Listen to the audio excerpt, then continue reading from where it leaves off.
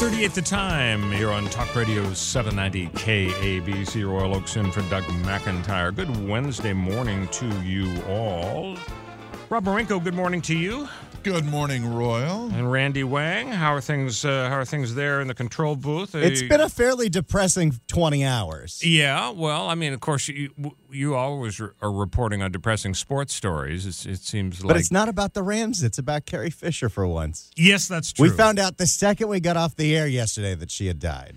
Yeah, you know, when we heard about the heart attack on the airplane, it sounded serious, but not that serious, but obviously... Well, they said massive heart attack. Yeah, that's true. But I mean, unresponsive. Yeah. That's not good. I don't know. I guess I just expected more clues that things were really taking terrible turns, but obviously the news was awful. But my gosh, I mean, the focus on her career and the amazing story, I mean, the idea of Hollywood royalty, for her to have been born into this family. I mean, Eddie Fisher was like the biggest pop star you could, George Michael and Prince and everybody else rolled together. I mean, Justin Timberlake and Justin Bieber, he was huge in the 50s and 60s. I was with you until the Bieber thing. Yeah, there you go. And then Debbie Reynolds, of course, was a major star. Just a gorgeous woman, hugely talented. And that whole family had its own scandal because Fisher left her for Elizabeth Taylor. That's the thing. When Carrie Fisher was 2 years old, Elizabeth Taylor was dumped on worldwide because she was seen as this black widow who swoops in and steals Eddie Fisher away from Debbie Reynolds. And, of course, he was just a way station. What was he, like number 5 of 7 husbands for Elizabeth Taylor? I mean, she was just her own soap opera right there. And so born into this weird vortex of fame and bizarre national scope soap opera type stuff. There's Carrie Fisher, and then boom, at a young age, I guess she was about 19 when Star Wars hit. And, of course, she had no idea that this was going to become, the iconic, 9-part story that would be the overwhelming show business phenomenon, basically, of the century. But, it turned out to be that. And then all her well-documented troubles with the bipolar disorder and the alcoholism and married to Paul Simon, another gigantic, you don't get any bigger name than that. And then, as I understand it, I mean, a hugely respected writer, script doctor, just an amazing wit. And very funny. Speaking of wit, Royal, I heard an interview with her with Stephen Colbert, and she was really funny. Yeah, spontaneously absolutely. Funny and witty. Yeah, amazingly talented, but it's just sad because all of these demons, and you just wonder, is it inevitable if you're born into that kind of situation? I mean, a lot of people, mom and dad split when they're 2, and they don't end up with the litany of problems that she had. And you just wonder if there's something about that Hollywood supercharged celebrity existence that is sort of assures that, yes, you're going to have the amazing highs, but you're also definitely going to have the lows as well. But, boy, everybody has just been totally focused on her life. And, of course, we're going to have some terrific guests later today. Rebecca Keegan from Vanity Fair is going to weigh in on Carrie Fisher. But, boy, I mean, when you add up the names, I know it just seems, people who believe in this celebrities dying in 3, obviously it's a lot of hoo-ha. But when you add up the names this year of people who have died, I mean, Muhammad Ali, Arnold Palmer, Castro, Nancy Reagan, Gene Wilder, Gary Shandling, Gary Marshall, the titans of so many fields. Castro, though, was a terrible act. It wasn't funny at all. Absolutely not. I mean, talk about unfunny, and that's really sad. I'm going to get into that actually in a couple of minutes. So stick around. Just a striking headline I saw in the paper the other day. Is communism cool? That was the question. And the problem is millennials have absolutely no idea what communism is all about. Because those of us who are a little older than that know, well, yeah, you can talk about Chairman Mao and wear his little hat. But he did kill 100 million people. And They like to forget that part. Exactly right. Same thing with Stalin. He may not have been up 100, maybe 80, 90 million. There was a famous line attributed to Mao Zedong when in the 50s there were some close calls that folks didn't really hear about in terms of nuclear war. Eisenhower was able to kind of do his thing and tamp it down. So on one of those occasions when we came pretty close to having nuclear exchange with China, one of Mao's advisors came in to him and said, "Oh, Mr. Chairman, this is going to happen and that, and these are your options." And he said, "Mr. Chairman, in a nuclear exchange with America, we could lose 100 million Chinese." And you know what Mao said in response? "So we'll make another 100 million Chinese." That was his attitude. I mean, that has to be the attitude of a guy who's basically running a prison camp. So that's... He didn't say 2 hours later we'll have another 100 million Chinese. Every single time with that stupid joke, Marinko. That only happens in North Korea because, only a dear leader could accomplish that. Excuse me, pot calling kettle black over there in the control room. Holy smoke. Did you say something about pot? 5:45 the time. We're going to do that a little later today. New marijuana laws in the news. 5:45 the time. Talk Radio 790 KABC. Royal Oaks in for Doug McIntyre. When we come back, we'll address the question, is communism cool? Right now, we're going to address the question, how's Bill Thomas doing and how the freeway's doing? 6:05 the time. Talk Radio 790 KABC Royal Oaks in for Doug McIntyre. Hope you're having a wonderful week. This has got to be everybody's favorite week of the year, Rob Marinko. Sure. I mean, it's, we're working here, but, it's pretty low-key. It's a lot of folks that maybe are in your life and you just rather they not be in your life. They're out and about. They're gone. Now, I got to tell you, this is intriguing, Rob Marinko. Yeah? You turned Randy Wang, Yes. sports reporter, into Wandy Rang. Where did that come from? Is there some weird deep-seated Freudian thing? That Wandy Rang, does that even make sense, really? It doesn't, but people misspelling my name is how I got to be Randy Wang in the first place. Okay. Now, in fairness, Rob Marinko, could we turn you into Mob Raminko? No, Rob... Wow. Mob Rarinko, I think. Whatever you like, Oil Rokes. Well, the thing is, it's got this element of danger to it. Mob Rarinko. It sounds like Carlos Danger. Yeah. He does look like a goon. You and Anthony Weiner could hang out with screen names. Here's what I know about the Marinko background and Marinkovic. It's Serbian. And my family, it turns out, are a bunch of war criminals, I think. Really? Yeah, so... That has an element of danger to it. Mob might be a step up. Yeah.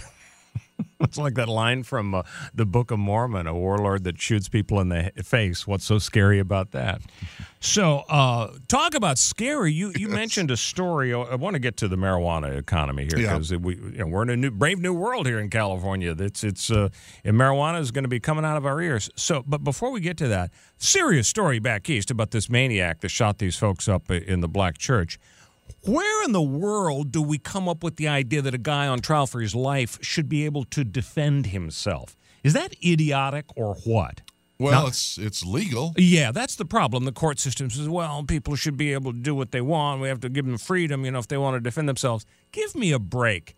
They are going to execute him. They're going to kill him if he's found guilty, as it sounds like they should, because it was totally premeditated. Now, who knows? Maybe there's some psychiatric testimony that says, he was on LSD and he thought it was a brontosaurus and so on. That you could hear that. But the point is, he is being allowed to defend himself in a capital case. And to me, it sounds like he's crazy like a fox, because I think the only way he's going to escape the death chamber is for the legal system, whether it's a jury or a judge, to say, oh, of course he deserves to die, but we can't bring ourselves to kill him when he defended himself. Essentially, he was defenseless. I mean... But that was his choice. He could have had a lawyer. Yeah, but I don't think he should be allowed to exercise that choice when the stakes are that serious. Because, again, I think it's his get-out-of-jail-free card. I don't think they're going to... Do you really think they're going to execute a guy after he basically rolled over and was defenseless? And, he's going through the motions and,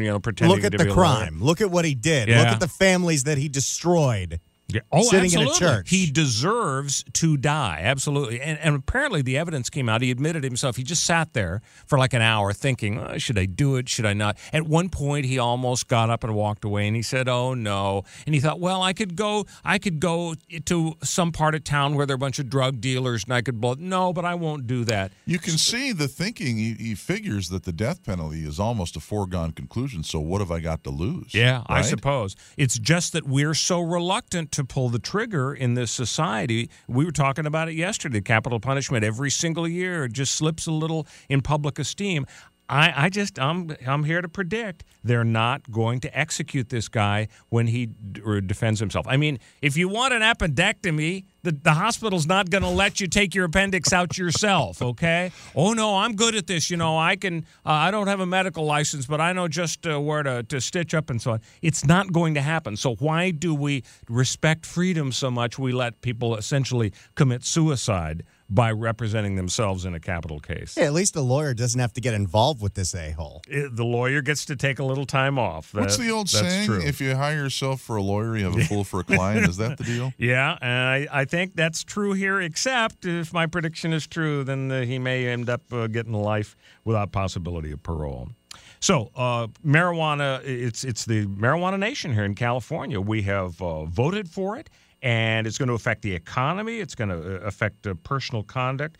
So people are already talking about a significant a change to California's economy in terms of distribution and growth. But the problem is we've got this schizophrenic system. The federal government has been kind of looming over everybody, and they say, it's still illegal. Don't forget about us. And whereas the Obama administration has made it clear they're not exactly going to be pushing hard on this, we got a new sheriff in town. And for example, Attorney General Jeff Sessions, he's going to be Attorney General, assuming that he's approved by the Senate.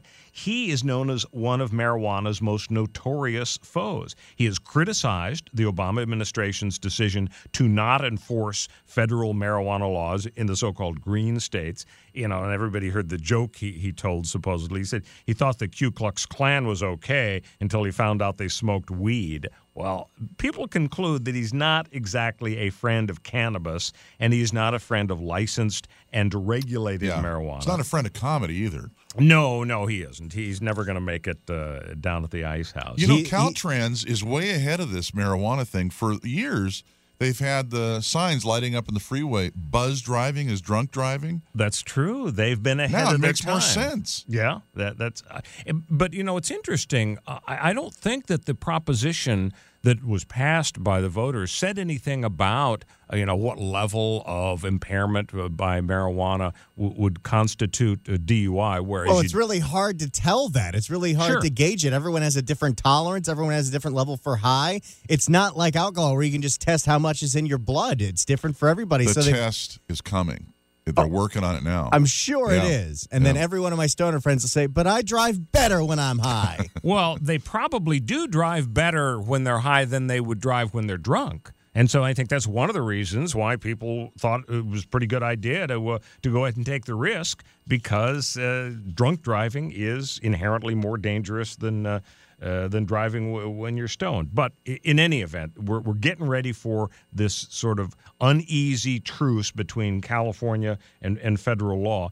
There are some regulations at the federal level that the Obama administration has been living under that help ease the process. There's something called the Cole Memorandum. It guides the Department of Justice not to challenge state-compliant marijuana businesses. So the idea is if you're following the state laws, the recreational marijuana laws, to the letter, the feds are going to be hands-off. Then there's something called the Rohrabacher-Farr Amendment that does not let the Justice Department use federal money to prosecute legal state marijuana operations. But the problem is these are just regulations that have to be renewed every single year, and there's no guarantee that the new guy, Jeff Sessions, is really going to have the same attitude. I know he's anti-weed. I know he's very into federalism. He'll probably be very busy with immigration as opposed to weed. But his boss, Donald Trump, is pro-medical marijuana. He said it himself on the campaign trail. And he has said about Colorado and other states that have it recreational, I want to see how that works out. So I think we're going to be okay. And if not, I'll go back to buying from my drug dealer. So L.A. has already $1 billion in unregulated sales. Probably this year, Los Angeles next year will pass an ordinance that will facilitate the licensing of marijuana businesses. So it's coming. It's here. In California, you got to be 21. The proposition didn't apply to people under 21. It allows you to have no more than 1 ounce of marijuana, and it's totally legal. You can have 6 plants per residence. People are asking, well, am I going to still need a doctor's note now that Prop 64 has passed? Well, it's kind of yes and no. You're going to be legal to possess under an ounce without a doctor's recommendation. If you have the recommendation, you can possess way more than that. Now, mind you, for people that aren't in the weed world like me, an ounce is a lot of weed. That's like a month's supply. Okay. Well, that's interesting. But some people, like some of my friends, need more than that on them at all times. So, and people are not going to be able to buy marijuana in stores without a doctor's recommendation, apparently, until 2018. Well, here's what's interesting. There's a ton of dispensaries that are just saying, screw it, come in and buy it, because no one's really enforcing that right now. There's too many things for the police to do to worry about, busting a pot shop that's selling it 2 years too early. It's legal. It's already here. The door's wide open. Right. So people are asking about, well, how can I get a license to grow or sell marijuana? And apparently the licenses won't be issued until 2018, when a bureau is going to get set up. People are asking about whether you can take marijuana on a plane now. And apparently TSA officials are saying that flying within California, you hop on Southwest, you want to head up to Oaksterdam, it says that they're not going to bother you if you're flying with under an ounce of marijuana.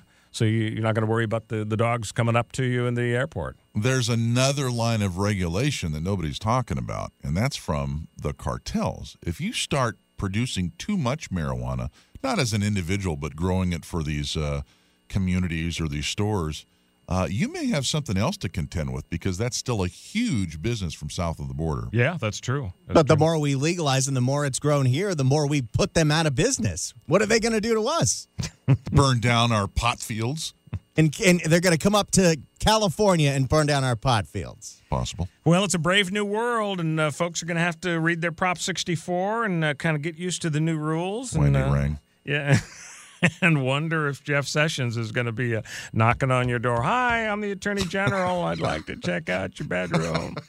6:16 The Time, Talk Radio 790 KABC. Royal Oaks in for Doug McIntyre. We're going to shift gears right now because, the holidays, it's kind of a cliche, but apparently it's true. Folks have some problems with maybe lowered. The expectations are so high, and then the actual events aren't as satisfying. So let's welcome Dr. Jeff Gardere, a psychologist, see if he can help us sort this problem out. Jeff, good morning. Welcome to KBC. Thank you, and good morning to you. So it is kind of a cliche. People are sad because everybody else is having such a good time around the holidays. But it sounds like it's one of those cliches that has some truth to it, right? Well, it does. People certainly do have the holiday blues, and certainly with the political climate that we've seen, certainly in the past year, I think a lot of people are very disconcerted as to what their future may hold. But I think more than anything else, when you look at, just as you talked about, the expectations that one has for themselves more than anything else, as to being present for the holidays, and no pun intended, making sure that they can buy presents for the holidays for loved ones, even though their financial situation may be dire, that is a real stress and can lead to more holiday blues. We're talking to Dr. Jeff Gardere, psychologist. I have to say, Jeff, are you a fan of Dick Morris, the political pundit and so on? Well, it's very interesting you should ask that. I've met Dick Morris many, many times over at the Fox News Network, and even though I don't agree with his politics, we have gotten along just fabulously. Well, here's why I'm asking. I think you sound a little like Dick Morris. Just like him. Now, is this an impression you've been working on?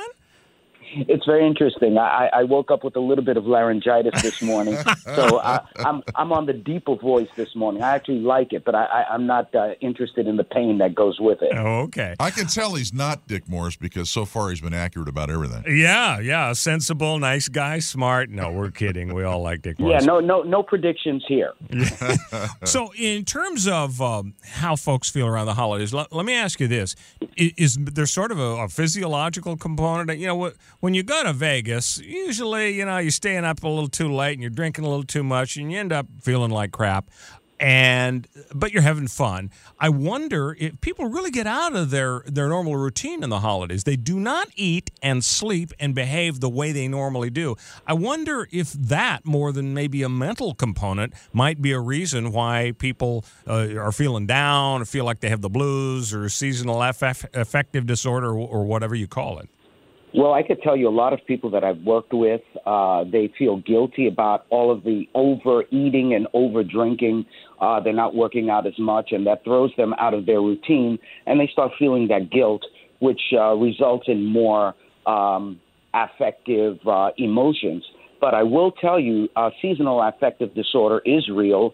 The Diagnostic and Statistical Manual says that it is something that is part of depression, and that is based on not getting enough sunlight, spending too much time indoors, and, of course, their sleep patterns being completely thrown off. Now, do people talk about special lights? They turn them on in their home for a certain number of hours. Do you think there's anything to that, or is that just a lot of hoo-ha? Well, you have to be careful with the lights that you do use. And when I talk to my medical students, we talk about something called a light box, which in some ways simulates the energy of the sun. I just tell them, whatever you do, don't tell your patients to look right at the darn thing. Put it to the side of the person's body, the side of their face, and they can absorb those light rays.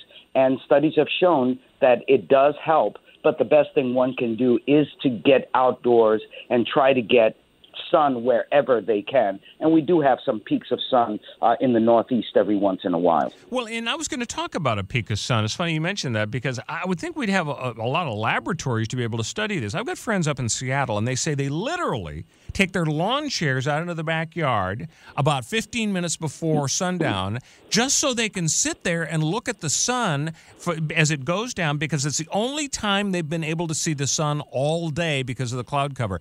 I would think, to the extent that's a real thing and not just an exaggeration, you could conclude based on studies that, well, the folks up in the Seattle areas, the cloud cover type areas, they have this seasonal affective disorder because they just don't get enough sun.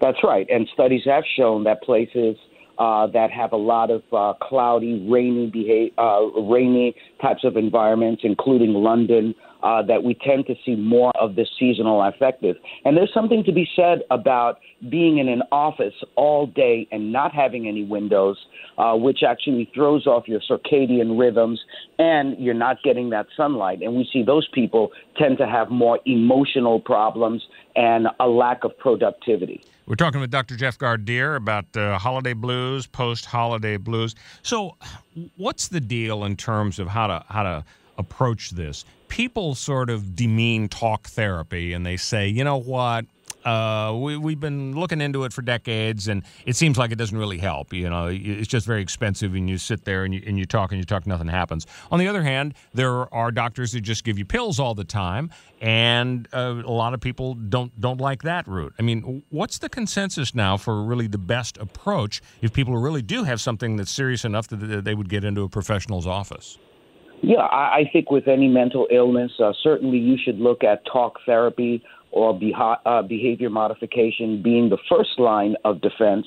And sometimes then you can have medication as being part of the treatment.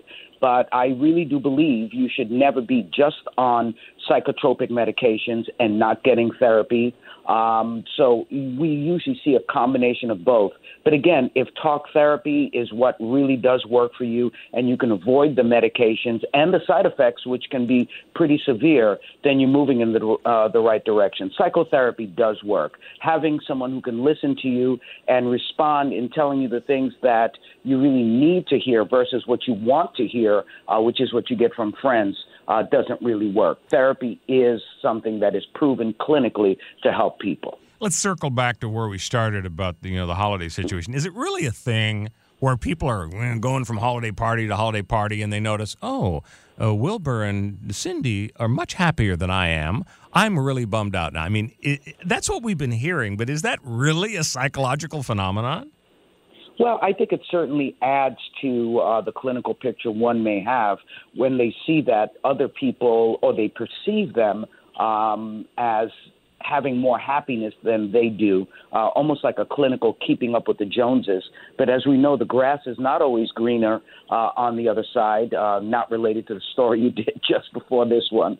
And therefore, I think we need to take a look at our lives in a more objective manner and stop comparing ourselves to everyone, because we'll never be able to keep up. It's really, what can you do to improve your happiness, taking small steps each and every day and being grateful for the things that really do work for you versus looking at everything that is negative in one's life, which is part of a depression, perceiving everything in a negative manner. All right. Well, Dr. Jeff Gardier, I want to wish you a happy new year. Thank you, fellas, and it's a pleasure to be on with you. All right, thanks a lot. Take care. 6:24 The Time, Talk Radio 790 KABC. Royal Oaks in for Doug McIntyre. Hey, you've heard of road rage? When we come back, shuffleboard rage. But right now, Bill Thomas is going to tell us how things are looking on the roads. 6:29 The Time, Talk Radio 790 KABC. Royal Oaks in for Doug McIntyre this hump day and everybody's favorite week of the year. So Rob Marinko, road rage, big deal, especially in Los Angeles. We're all more familiar with it than we'd like to be. But there's another kind of rage out there. What's that? It's called shuffleboard rage. Ah. Yeah, the deal is this gentleman, Herbert Hayden, he's at a senior citizens center, and they're playing shuffleboard. And he has entered a no-contest plea to misdemeanor battery. He's going to pay $1,000 in fines. This is St. Petersburg, Florida. It's at a mobile home park. Got into a physical confrontation with a fellow retiree. Apparently, Hayden punched the victim and struck him with a shuffleboard cue. Oh, no. Now, I didn't know that you called the shuffleboard stick a cue. Were you aware of that? No, not I know at all. you're a pool player. I mean, neither one of us is in Tim Weinbrenner's league. Tim, I think, is practically professional on the pool table. But a cue? I mean, that's where you have a pool cue. It was a stick. Yeah, a two-piece cue, with ivory, not from an elephant, of course. That's fancy. But, yeah, shuffleboard is just a stick. I don't think we should call it a cue. Anyway, they had a verbal argument. It escalated into a physical altercation. Hayden's a pretty big guy, 6 feet, 200 pounds. He slugged Sutton, hit him with a shuffleboard cue, causing damage to both cues. Oh, no. Both cues were injured in the fracas, yeah. So a no-contact order bars Hayden from coming within 500 feet of Sutton's residence or vehicle. Oh, and they can't communicate with each other on social media, which apparently is not going to be an issue. You paint quite a picture with this story. Two guys in their 80s at a trailer park in St. Petersburg, Florida, fighting over shuffleboard. That's a slice of life. And worst of all, banned from the internet. And off of their MySpace pages. 6:31 The Time on Talk Radio 790 KABC. Rob Marinko with the headlines. 6:39 The Time, Talk Radio 790 KABC. Royal Oaks in for Doug McIntyre this holiday week. Good Wednesday to you all. And with the holidays upon us, we thank you for choosing 790 KABC for talk about the day's news with context and honesty from Southern California personalities you know and like. Count on Doug McIntyre, Peter Tilden, Dr. Drew and Mike Catherwood, and Julian Barbary and John Phillips, plus the NBC4 news crew for enlightening, relevant news and compelling, entertaining talk. News Talk Evolved, 790 KABC. So, Rob Marinko, there's something called the Resistance. Okay. Oh? The Resistance. All It's right. a bunch of Democrats in Washington who really, really hate the Trump cabinet nominees. Okay. And they are just not going to be taking this lying down, which to me is a little ironic because what was that expression? How did it go? Oh, yeah. Elections have consequences. I heard that And somewhere. yeah, I think the Democrats have been saying that for about 8 years. And somebody was telling a story about how in the first couple of years of the Obama administration, when the Republicans were just dead in the water, I mean, they were in the minority in both houses. Of course, that led to Obamacare, not a single Republican vote, but it went through. So the Republicans would sit down with the president and try to work something out, and the president would literally say to them, "Go win an election." That's the Republicans. They're quoting the president. Just go win an election, and then you can. I'm busy here, pal. Okay. Until then, I got a pen and a phone. Yeah. Well, they won a few elections. Yeah, governorships across the country, except California. Yeah, absolutely. The House, the Senate, huge comeback. But it's just so ironic that the Democrats were just ragging on the Republicans about, go win an election. And then the ultimate irony to me was, I don't know, September and October, when Trump was just down. He was bloodied, and everybody figured he was down and out. I don't know if it was before Billy Bush or not, but people were saying, "Hey, are you going to respect the outcome of the election, right? Are you going to just be graceful about it?" And he refused. He said, "Well, it might be fraudulent. We might protest." And people said, "Oh, they thought this was the apocalypse. Can you imagine nothing more important than respecting the power and the integrity of the outcome of the American election? Can you imagine Donald Trump? Let's just add this as item number 47 for reasons he's a terrible person." I'm starting to think that was a big chess move, that he intentionally said, "I'm not sure if I'm going to respect the results of the election," to get them to grandstand and for Hillary to say, "Oh, that's horrifying, and this is where our country's built on," so they would have to eat their words when he won in November. Could be. So now he wins, and he's picking these cabinet nominees, and the tune is a little different from the Democrats. The Wall Street Journal was saying that they're even calling themselves, the Democrats in the Senate, the resistance, because they are going to really stand firm against these cabinet nominees. The 16 ranking members of the 16 committees, of the Senate committees that are going to vet nominees, they published a joint letter, the Democrats did, claiming that Trump's transition is slow-walking full disclosure of key information about ethics and finances. They're threatening to delay or try to block committee votes. And especially with respect to Jeff Sessions for Attorney General. The Wall Street Journal points out he has been a fixture in Congress since 1996. He has been a senior member of the Judiciary Committee since 2009. And yet Dianne Feinstein, our pal here in California, wrote a letter recently saying that Mr. Sessions is trying to frustrate the committee's due diligence, as if anybody has any doubt as to his beliefs or qualifications to be Attorney General. He's got a history of successful bipartisan legislation.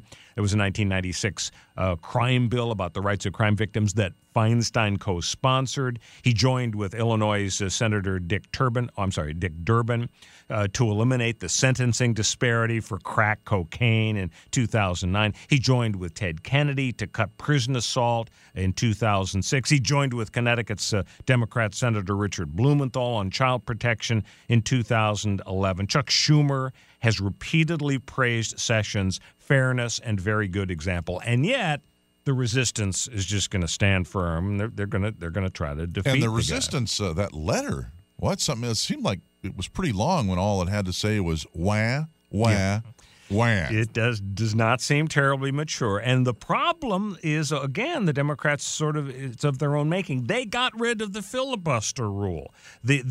In the old days, before Harry Reid changed the rule in 2013, if you're running the Senate, but there's a minority that's blocking a nomination because you need 60 to stop the filibuster, they changed and got rid of the filibuster rule. And so now you can't use a filibuster to stop the cabinet nominees. So as a practical matter, and unless something really weird happens, Sessions and the rest of them will get their jobs. But it's not a pretty picture in the Senate. They're not behaving in a really mature manner. Well, the resistance was going to be upset no matter who Trump picked. It's just that it's a Trump pick. I got to go hardline against him. Whoever wins, whoever loses an election, every election, you get the sore winner party and the sore loser party. And you've got the sore Italian restaurant owner in Honolulu. We were talking about that earlier in the morning. You try to go to that restaurant and the sign says, you can't eat here if you voted for Trump. No Nazis allowed. My prediction, the no Nazis, no Trump voters allowed will last about a week when they look at the receipts and they go, you know what, we're down business about 55%. And how racist and bigoted are you to call 60 million people in this country Nazis? I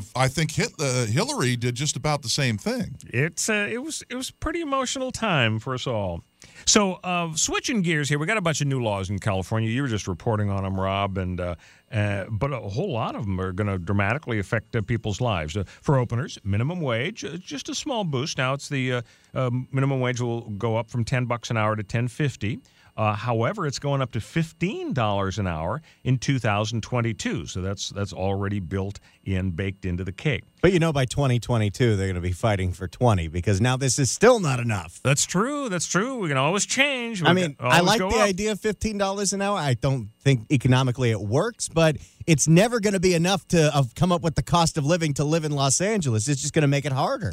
Well, the bottom line is if you have a minimum wage job, you're happy because it's going to go up. If you don't get one because it no longer exists or because you get laid off because the boss says, I'm kind of on the border between bankruptcy and non-banks, I can't do it. I got to lay you off, and now I got to pay you $22 an hour.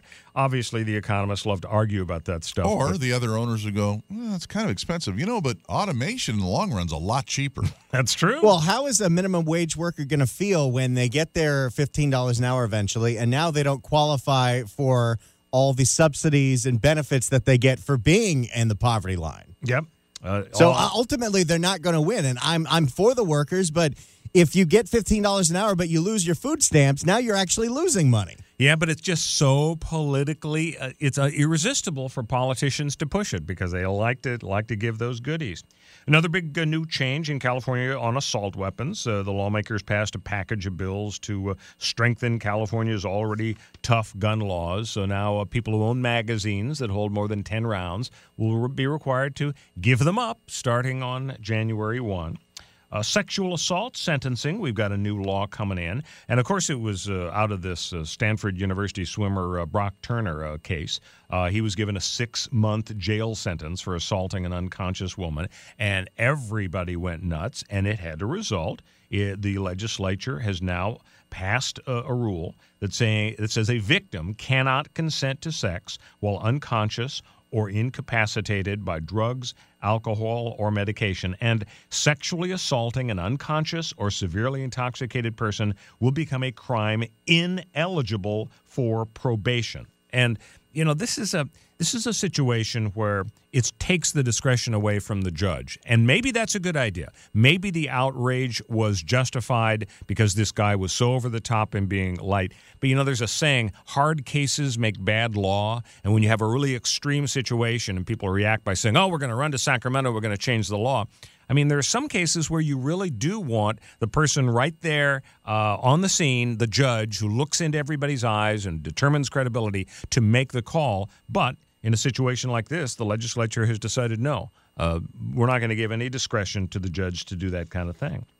Texting while driving, Rob Marinko, you're going to have to be even more careful in the new year because now traffic apps may not be used while you're driving. Updating your Instagram account may not be done while you're driving. We've already got an existing ban on doing a whole bunch of stuff while you're driving, texting. But this new law makes it clear that the use of any handheld device, whether it's Instagram or traffic apps or whatever, that distracts from driving is illegal, which to me seems kind of insane. Who's going to stop checking an app to find out if they have to change because of heavy traffic? People are not going to stop doing that. They're going to get tickets. Is it legal for me to drive with my Thomas guide? That's a good question. Thumbing through the pages because that's what I'm going to have to do now because I can't look at my Google Maps. That's exactly right. Of course, I need a magnifying glass to read my Thomas guide now. Let's be a little bit more clear about this. The law specifically says that you must affix your phone's, whether a smart device or your nav device, whatever it is, onto the dash or onto another permanent part of the car. Right. And you may use it, and you may actually touch it if it's a one-finger swipe. Let's say to go to the next app or to update is it or that whatever. specific? It's Not only you specific. have to have it mounted, but it has to be a swipe thing. It can't be you can't type in. It could be a one-finger motion to change the So what the we screen. should be doing is investing in these mounting devices and the one-finger swipe devices. People have been doing it for a while. There's a lot of them out there. I'm sure car consoles are going to come to a point where you just pop your phone right into the dock. Now, Royal, I have a very important question for you. This affects Rob and I greatly. Okay, I'm sitting down. The law says, no handheld devices. Could a cheeseburger be considered a device? Great point. Well, and it gets back to your point about the Thomas Guide. We're all about technology and so on, but if there's no ban, I mean, obviously, if the cop sees you fussing with your Thomas Guide and you kill a boatload of nuns because of that, then you're going to be accused of committing a crime because you were fussing with something that wasn't a technology. But, I mean, technology is just overwhelmed. Well, first of all, if you kill a boatload of nuns while you're driving, you got a lot of other problems. Yeah, that's true. It would almost be like you'd have to be anti-Catholic to go out of your way. Yeah, and you'd have to be in the ocean, for God's sake. And what are all these nuns doing on a boat? Exactly. A lot of questions here, Royal. You guys are just taking me too literally. That's all there is to it. So as far as I know, it's still legal for me to hold a soda in one hand, a burger in the other hand, and drive with my knees. Yeah, most people do that. Oh, Lord. Yeah, no, I think it's all about the technology. We're kind of ignoring the other kinds of distractions. All right, another new law here in California in 2017, school mascot ban. If you are thinking, Rob Marinko, about opening up a high school and calling the sports team the Redskins, Yeah. forget about it. Why? It's illegal. It is It's a word. specifically illegal to use the name Redskins for a sports team or a mascot. Didn't they do a survey of American Indian indigenous population people? Yes. And they Who said, care? we Who don't have a cares? problem with Redskins. Well, look, we got a team in L.A. called the Rams. That's offensive to every other football team. I don't think you consider them a football team at this point. They'll come back. They'll get John But yeah, the Arnett out people of that are offended by retirement. Redskins are the professionally offended. Yeah. The people who make a whole living off of being offended by things and bring up lawsuits and going to the Department of Justice and saying this is not fair. But like we still have Indians teams. My high school, the Hart High, that's the Indians. Isn't that just as offensive as Redskins? Yeah, I don't know. I mean, the Washington Redskins football team has taken so much crap about their name, but do the Cleveland Indians get any kind of grief? I mean, and they've got that logo that with a just- really goofy-looking Wow. Indian, not a noble red man. No. Their logo is a guy that doesn't look like, he would be performing brain surgery. And Chief drank too Wahoo. much fire water is what he looks like. Well, here's the thing with that. So the Indians were in the World Series this year against the Cubs. I read that. And the tradition every year is when you win the World Series and you lose the World Series, you already have a bunch of T-shirts made up that said 2016 World Champions Cleveland Indians. And the tradition has been that you donate those to charity in like a third world country. They were so worried that Chief Wahoo was going to offend somebody, they burned all of the 2016 World Champion You're kidding. Cleveland Indians nuts. winners. That's amazing, and yet they still have maintained the same logo. I mean, the guys go out on the field with the ball cap every game. That is totally insane. Well, but I mean, getting back to the idea of offense, the official explanation for the legislature banning Redskins is that American Indians regard the term as offensive. But unless you guys have heard something different, I've read studies or surveys saying that American Indians just don't feel that way. Exactly. So Yep. it's kind of nutty. So child safety seats, it's another new law. Kids under 2 have to be in rear-facing child restraint systems unless they weigh 40 or more pounds or are 40 or more inches tall. If you have a 40-pound 2-year-old, you have other problems. That's probably because, you've been eating the cheeseburger and having I've seen some the adults. Sweetums drink with 2 hands while you drink. Some adults are so bad looking that you'd rather they face backwards. 6:53 the time. That's Talk tacky Radio joke. Tacky joke. 790 KABC. Royal Oaks in for Doug McIntyre. Stay with us when we come back. Some unbelievable modern art right now. Let's have some believable traffic with Bill Thomas. 6:59 the time. Talk Radio 790 KBC. Royal Oaks in for Doug McIntyre. So, Rob Marinko, I know you're a big modern art fan. Oh, yeah. Rome, Italy, art museum. There was a display called "Where Shall We Go Dancing Tonight?" and it consisted of empty champagne bottles, spent party poppers. And the janitor came by that night and threw it out. Can you imagine? I mean, it's like tossing out the Mona Lisa. Well, So, I mean, it's Except gone. this was garbage. Yeah, it was garbage. Well, that was idea. It was about consumerism in the 1980s. But the good news is they were able to kind of reassemble a whole bunch of garbage. Yeah, and they just emptied the can back out on the floor. The next day it was back. Everything was fine. So Michelangelo's David and the rest of the works of art were safe there. Hey, another few hours to go when we come back. Rebecca Kagan of Vanity Fair talking about Carrie Fisher. Stay with us on KABC. 7:05 the time. Talk Radio 790 KABC Royal Oaks. In for Doug McIntyre. Happy Wednesday to you all. Hope you're enjoying this nice, relaxing week. Hey, the Kings play here Wednesday at 6:30. That's tonight, and they take on the Vancouver Canucks with Nick Nixon and Darrell Evans on the call. It's Kings versus Canucks tonight at 6:30 on the home of the Kings, 790 KABC. Later this half hour, Rob Marenko, intriguing story out of Pennsylvania. A woman is being sent to jail for being too loud during sex.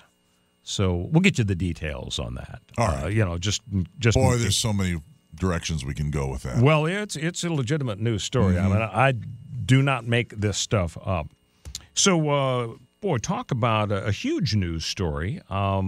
It seems like just an overwhelming number of celebrity deaths this year. I guess somebody could run an algorithm and figure out if statistically it's worse than average. But, with George Michael so recently and throughout the year, Prince and Gary Shandling and of course, now Carrie Fisher. We're very fortunate to be joined by Rebecca Keegan, Vanity Fair Hollywood correspondent, to talk to us about Carrie Fisher. Rebecca, good morning to you. How are you?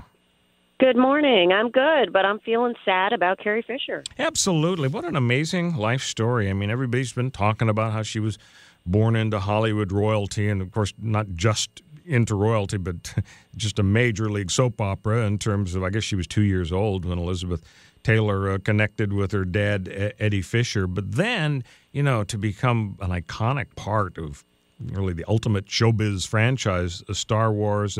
Just what a remarkable life. What are your impressions? I know you've been reporting on her life. Yeah, well, it's interesting. When she played Princess Leia, she was just 19 years old.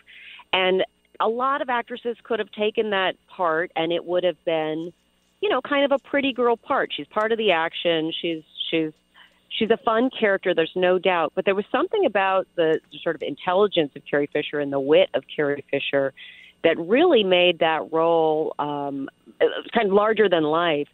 What's interesting to me is that, so she has this iconic role when she's just a kid, essentially, and she evolves into this fascinating writer, public figure, person who is actually more interesting than this iconic character she played. It's unusual to see that.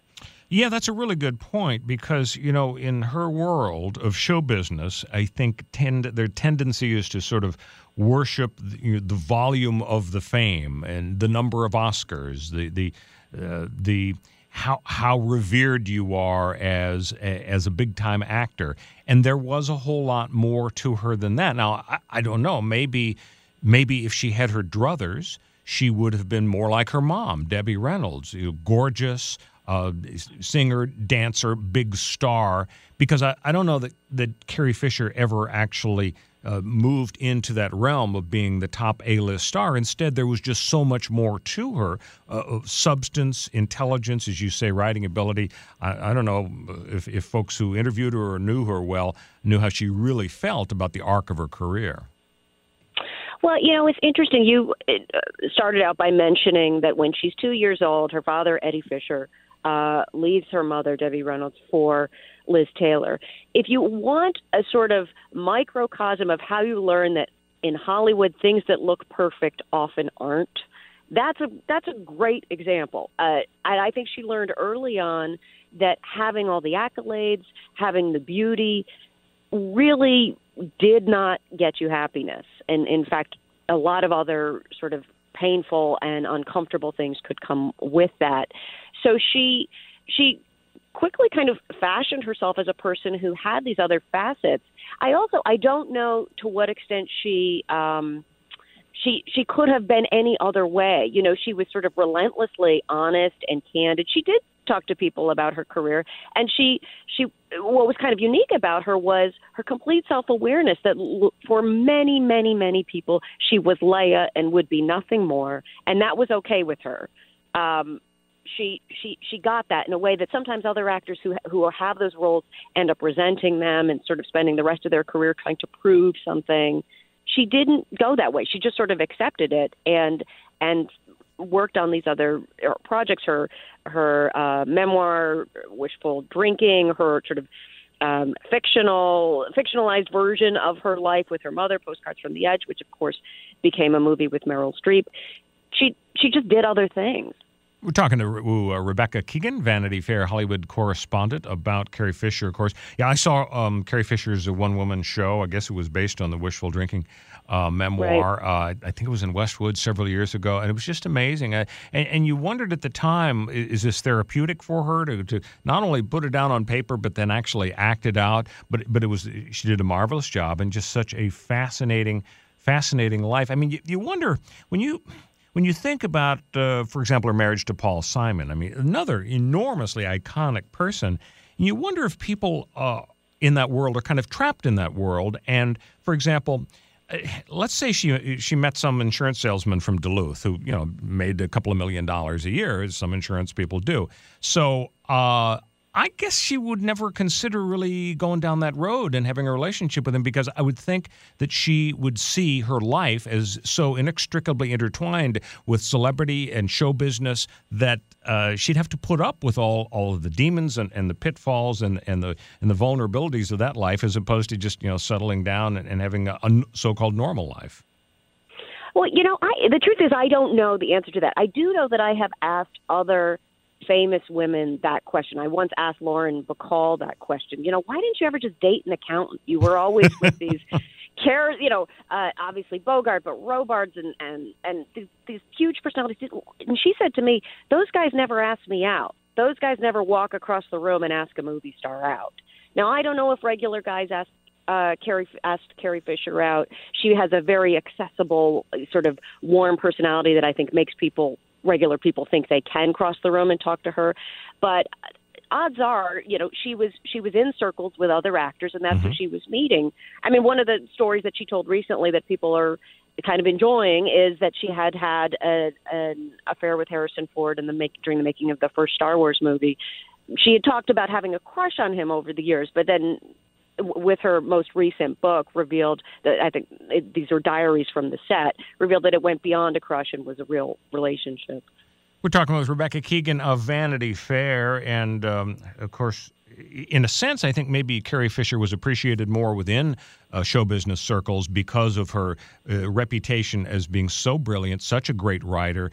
She would be a script doctor. She wrote the wonderful books and so on. So maybe in a sense, people inside her own business respected her and appreciated her more than the general public, because she didn't make that breakthrough as an A-list star on her own. And wonderful roles in When Harry Met Sally and so on, and obviously the iconic deal with Star Wars, but never really turned into Meryl Streep. Right. And it's interesting. I do think a lot of people in show business respected her sharpness as a writer. She worked on movies like Sister Act and Hook and The Wedding Singer, where she did these little sort of uncredited rewrites. She would punch up the jokes. Very well beloved and respected by people like Spielberg and George Lucas, who knew that she could sort of work on a script and really give it a little bit of a Midas touch. I do think she was beloved too for her willingness to sort of be a real person. And this, I think, is felt outside Hollywood. If you watch her interviews with journalists, she will often be asked a question that's sort of rude. We're, journalists, we are kind of rude. But she'll be asked a question that's sort of rude or personal, and she answers in ways that are funny and that make a point that the question's rude. She did this interview with Good Morning America where she was asked about losing weight, and she just handled it in the most hilarious way that pointed out what an absurd question that is to ask anyone. So she had this ability to kind of transcend stardom. So, no, she never did become Meryl Streep. Instead, she was just fully Carrie Fisher, which was this great person for so many of us. And it's so sad to think that she's gone so soon, so early. And you think of the other celebrities this year, George Michael. Obviously he had all these demons, and his career was cut short by all of that. And somebody like Gary Shandling. I mean, what an enormous, towering figure in the world of comedy. Two just huge, groundbreaking shows, and my gosh, gone way too soon. I mean, he could have been around for decades more to bring joy not only into his personal friends and family, but, countless millions. So it's just been kind of a sad year overall. As I started out saying, I don't know if statistically it really is, if we've lost more celebrities than usual, but it just seems like there was quite a tsunami of celebrity deaths this year.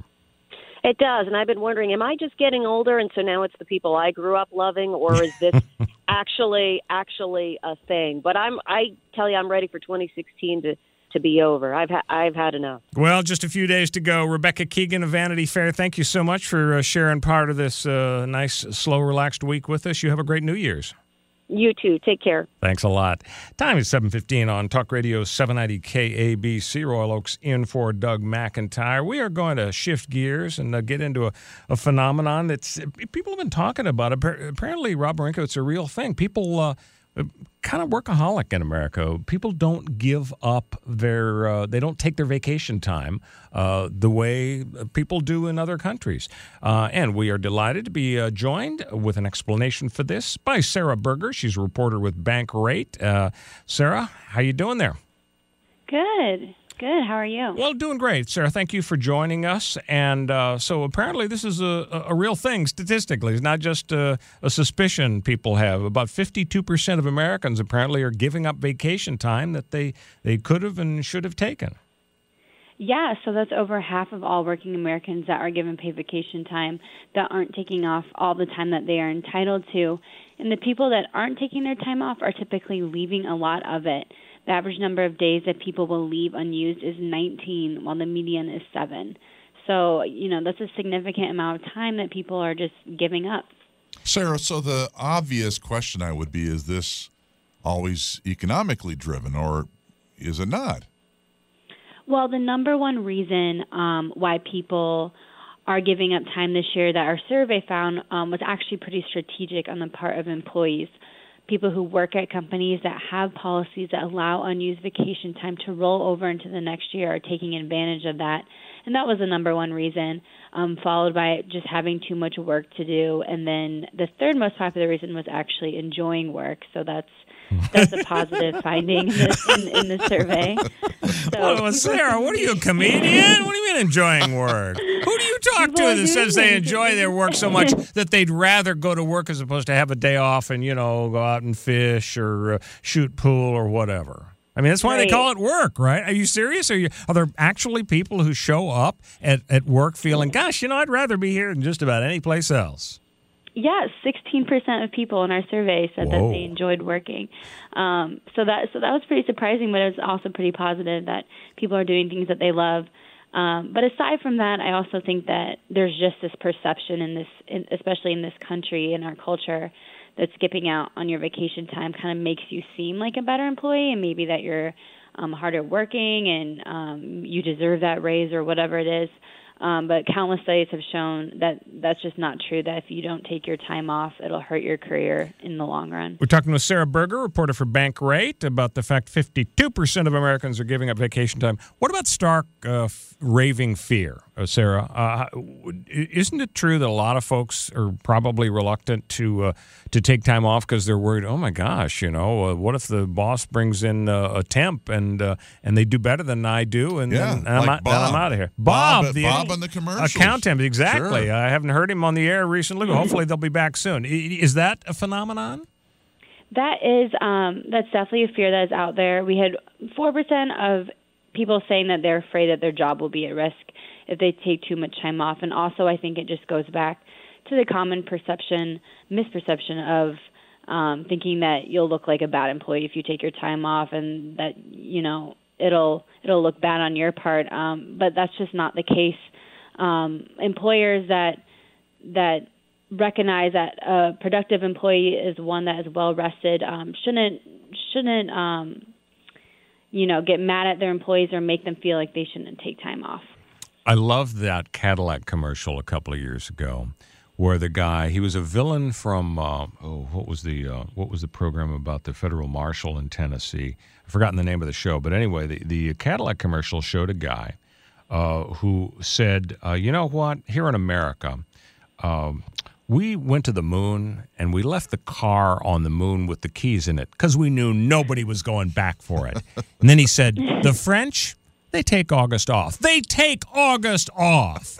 So he's this hard-driving guy. To me, it was not only funny, but it symbolized the idea that we've kind of become more of a workaholic culture. And it sounds like that is manifesting itself in these statistics, that people just aren't taking the paid vacation this year, is lying there ready for the taking.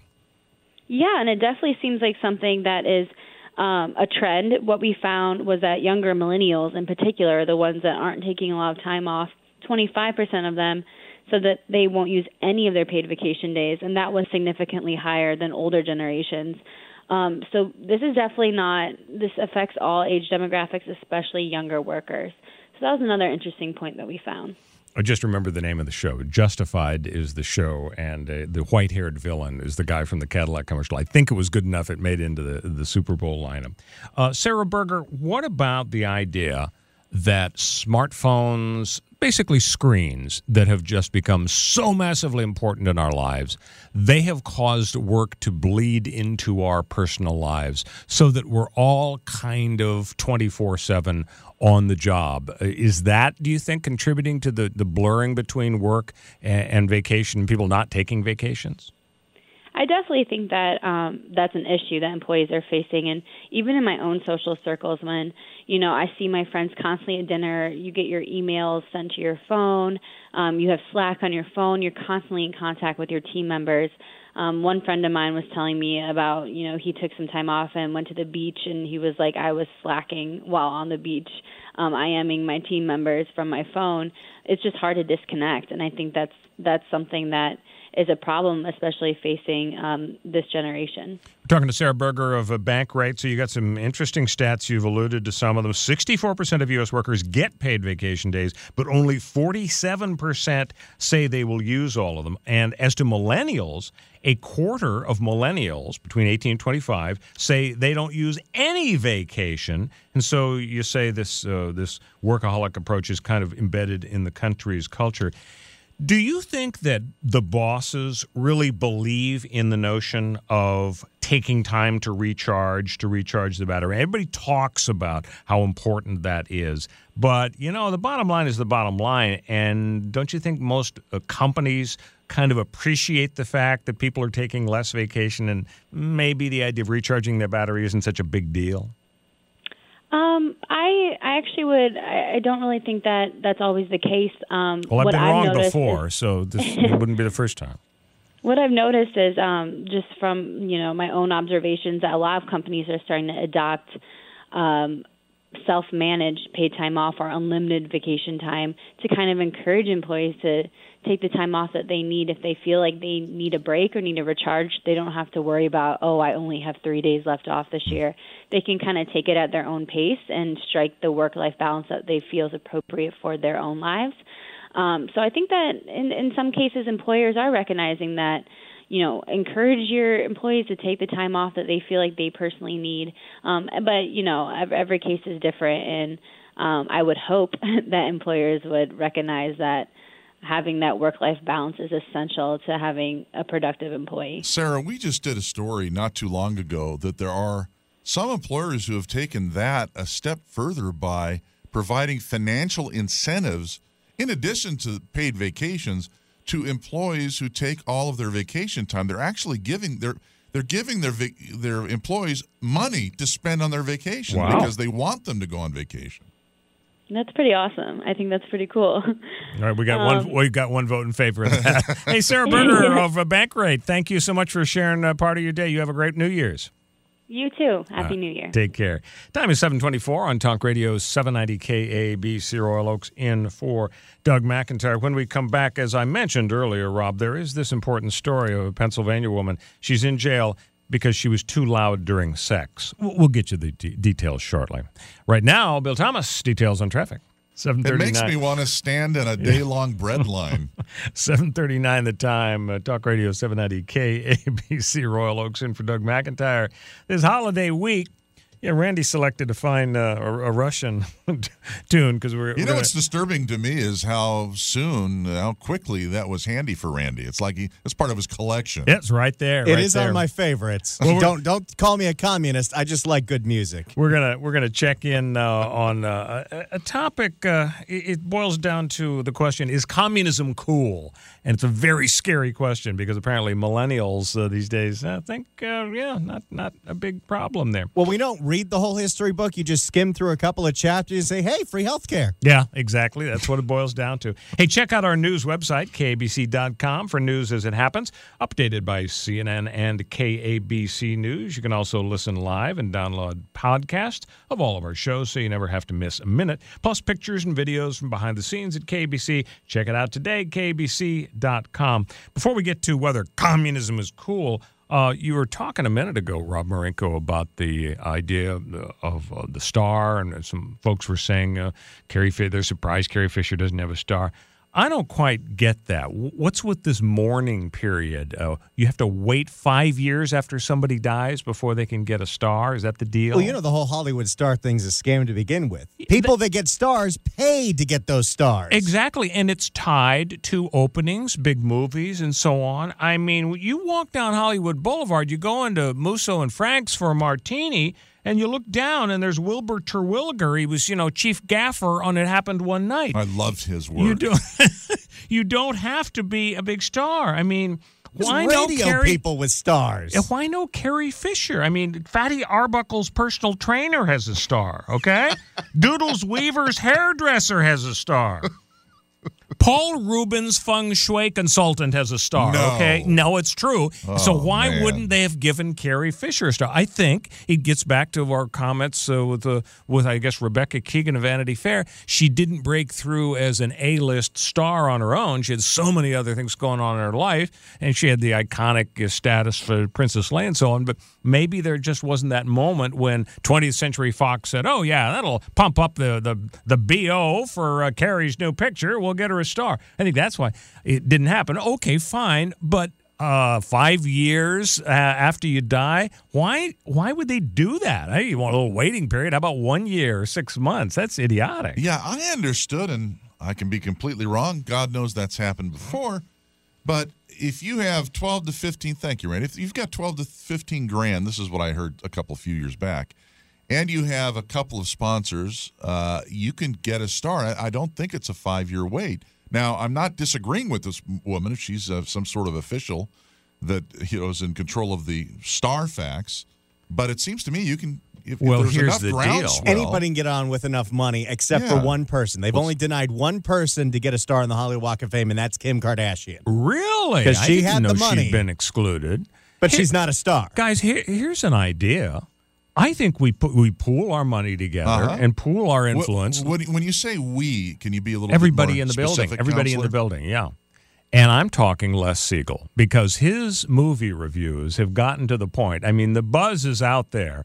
I'd rather see Les Siegel's name down there than Wilbur Terwilliger. Oh, don't absolutely. You? Okay, even though you admire We'll put Les his Siegel's work. star right next to Michael Jackson's. Whatever works. I just think we ought to think about it. So, okay, is communism cool? Very scary headline to a Wall Street Journal op-ed piece the other day. You folks gotta check it out. Go online. This guy, Andrew Clark of Generation Opportunity, he's a millennial himself, and he is really making a good point. He is saying that millennials don't get it. They haven't studied it. They haven't gotten it in school. They don't realize that, communism/socialism, not so cool. A Gallup poll last year said 70% of U.S. millennials would be willing to vote for a socialist presidential candidate. And get this, barely half of millennials believe, quote, communism was or is a problem.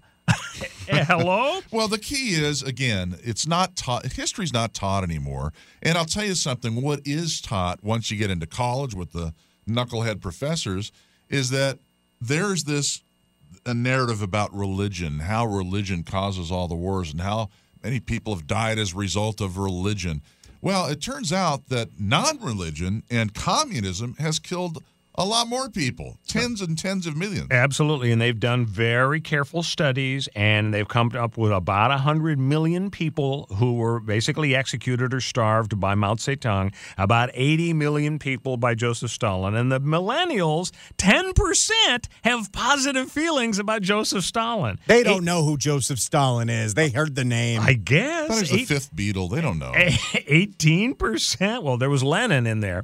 18% think favorably about Mao Zedong. And, Che Guevara was a murderous thug. Yep. And, oh, my God, he's an icon. Everybody, is walking around with the T-shirts. Half the people wearing those T-shirts do not know who Che Guevara is. You're probably right. But the bottom line, I think, is that these people are thought of as celebrities, and they don't realize that what Fidel Castro did, regardless of how horrible Batista, the dictator in Cuba, was, and let's assume he was up there with Stalin, it doesn't matter. There's no excuse for running a prison camp from 1959 until today where people can't worship, can't travel. If you disagree with Castro, you're killed. They actually can't be gay, they openly. actually had fire hoses that they used to get people off of the boats and the rafts so that they would drown between Cuba and Florida. I mean, it's just totally insane. And the millennial will tell you, but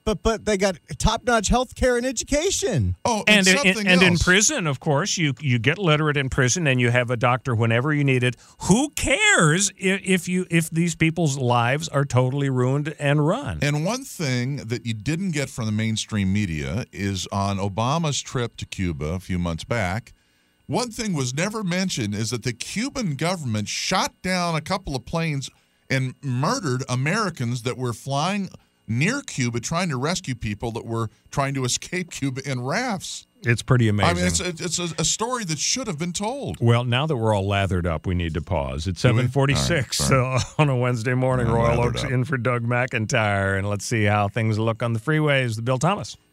8:06 the time. Talk Radio 790 KABC. Royal Oaks in for McIntyre this week.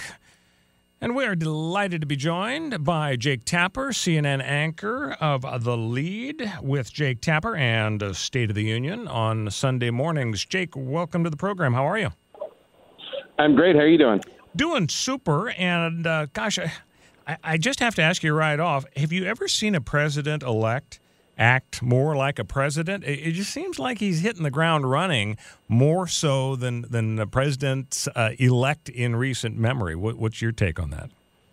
I think it's definitely true that he's I don't know if violating is the right word, but breaking from norms when it comes to the president-elect kind of just being quiet between bending tradition, the election and the inauguration.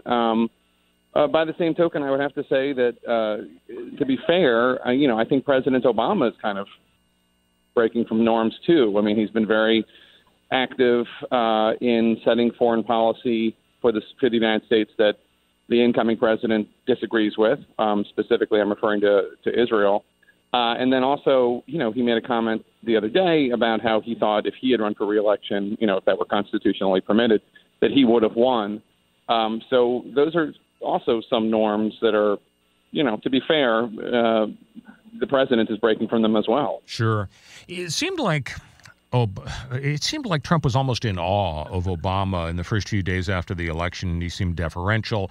They had that Oval Office meeting. I mean, it was almost kind of like a bromance between them. And you wondered if the president was trying to use this opportunity to maybe do a little lobbying with Donald Trump. Since then, Twitter feuds have broken out and so on. I'm just wondering if you think that there really was something going on in the first week or two after the election where they were kind of feeling each other out and whether Donald Trump really was behaving differently than people would expect.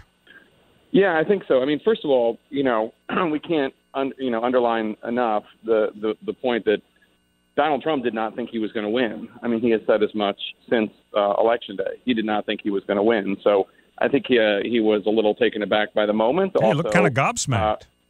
Yeah, and also respectful of the office. President Obama, I think, respecting the peaceful transfer of power and also trying to use the opportunity, as you note, to lobby Trump behind the scenes when it comes to specific policies, et cetera. But yeah, I mean, I think things have broken down. I'm not sure when it began. I mean, on the surface, it looks like it began when the president-elect kind of started getting ahead of his skis, at least in terms of policy, and talked about Taiwan and talked about China and tried to disregard the conclusions of the intelligence community in this country when it comes to the role of Russia. But whether or not that was what set it off or not, now we're in a point where both men are kind of eyeing each other warily from across the room, not quite going at each other, but certainly it's not the warm feeling that I think a lot of people felt in that Oval Office meeting. Jake, are you aware of there being any kind of inkling of further surprises? Maybe, we've had obviously the Israeli situation at the UN, and just a couple of days ago, the president made hundreds of millions of acres of potential oil bearing land off limits and federal land and such. Do you have any kind of a vibe in around the Beltway that there may be a few more surprises in store? Well, I mean, he has a month left, and I would be surprised if he didn't take some executive actions or enact some things that he thought could help cement his legacy. Most presidents do that. He has been, giving pardons and commutations at a record pace in his presidency, especially for people who were convicted of drug crimes that he thought were excessive. In terms of walking out the door, I mean, I'm not sure. There's so many different things he could theoretically do. For one example, this is just a random one that I was talking about with yesterday. Jonathan Pollard, the Israeli spy who was released by the Justice Department a few years ago, Pollard is still in house arrest in New York. And I think that's a 5-year sentence for house arrest. President Obama could pardon him, tell him, go ahead, go fly off to Israel, do what you do.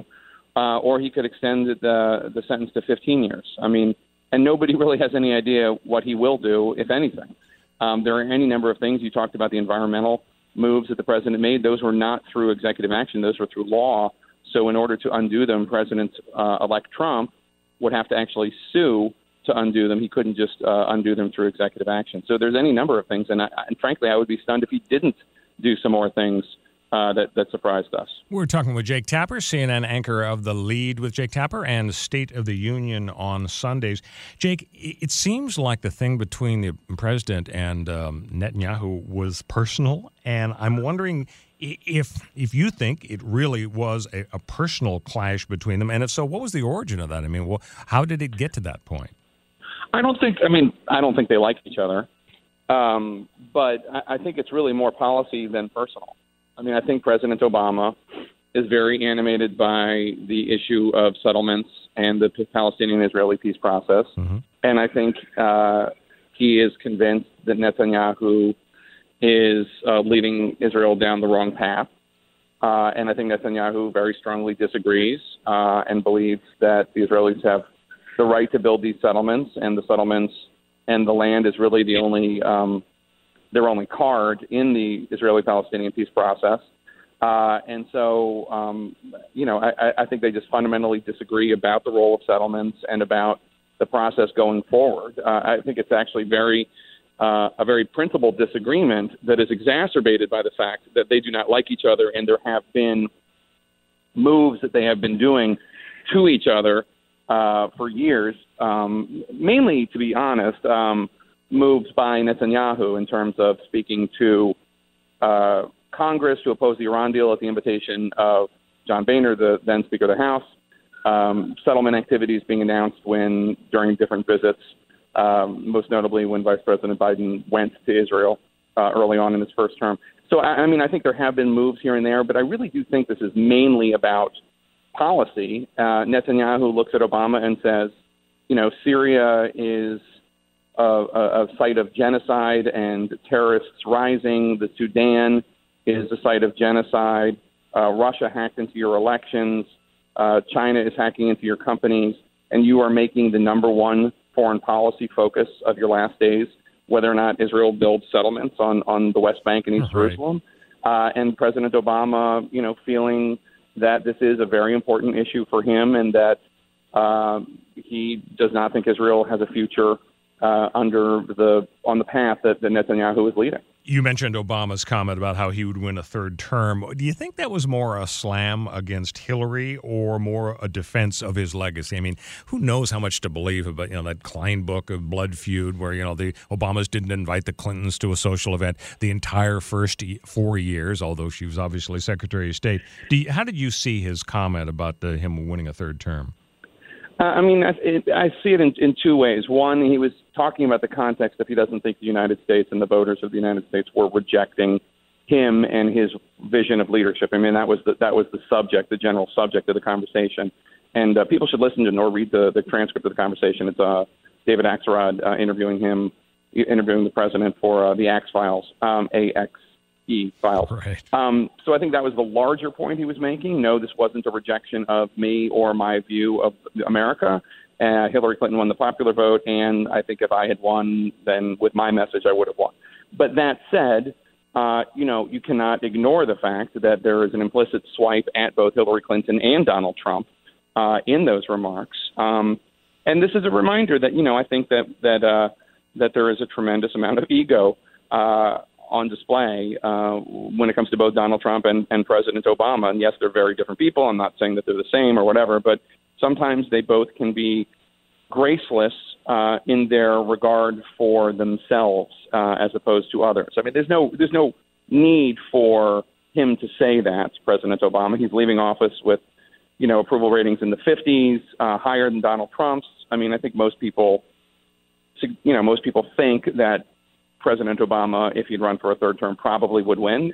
On the other hand, who knows? It doesn't really even matter. It's a hypothetical, and it's against the Constitution. So why even make a comment like that? Well, because sometimes defending your own legacy is more important than the incoming president-elect or the former Democratic presidential nominee, I guess, in the president's mind. And again, he's a man of tremendous dignity, President Obama, but he's not always a man of grace. And I think the same is true for the president-elect. We're chatting with Jake Tapper, CNN anchor of The Lead with Jake Tapper and State of the Union on Sundays. So the Wall Street Journal was talking the other day about how the Senate Democrats calling themselves the resistance. With the filibuster rules changed, though, courtesy of Harry Reid, so really all Trump needs is a majority, I think, not the 60 votes. In spite of all the controversy about Sessions and Tillerson and so on, is it really realistic to think that the Democrats can stop any of these guys? Well, I mean, the filibuster rules, Harry Reid changed them for some appointments, not for all. I think he changed them for judicial appointments, not for cabinet appointments. Republicans have 53 seats, and that's enough for a majority. But in terms of a filibuster, I don't know. We'll have to see. I mean, I would be amazed if like, for instance, General James Mattis, who's been nominated to be Secretary of Defense, if he didn't sail through. I mean, most cabinet appointments get confirmed overwhelmingly at the very, in many cases even. I don't think one's been rejected since John Tower during the George H.W. Bush administration. Right. Usually they get withdrawn ahead of time. We'll have to see what's in their documents. I mean, the investigations internally on the committees is going on right now in terms of tax problems and the like. Potential tax problems. So I don't know. Right now, I don't know of any that I think, oh no, he's not going to get confirmed. People told me, Republican Senate sources told me that if he had nominated Petraeus, that would have been a problem. If he had nominated Giuliani, that would have been a problem. But neither of them were nominated. So I don't know. We'll have to see. Trump's refusal to give up the reins of corporate power seems like it could be a real lurking problem.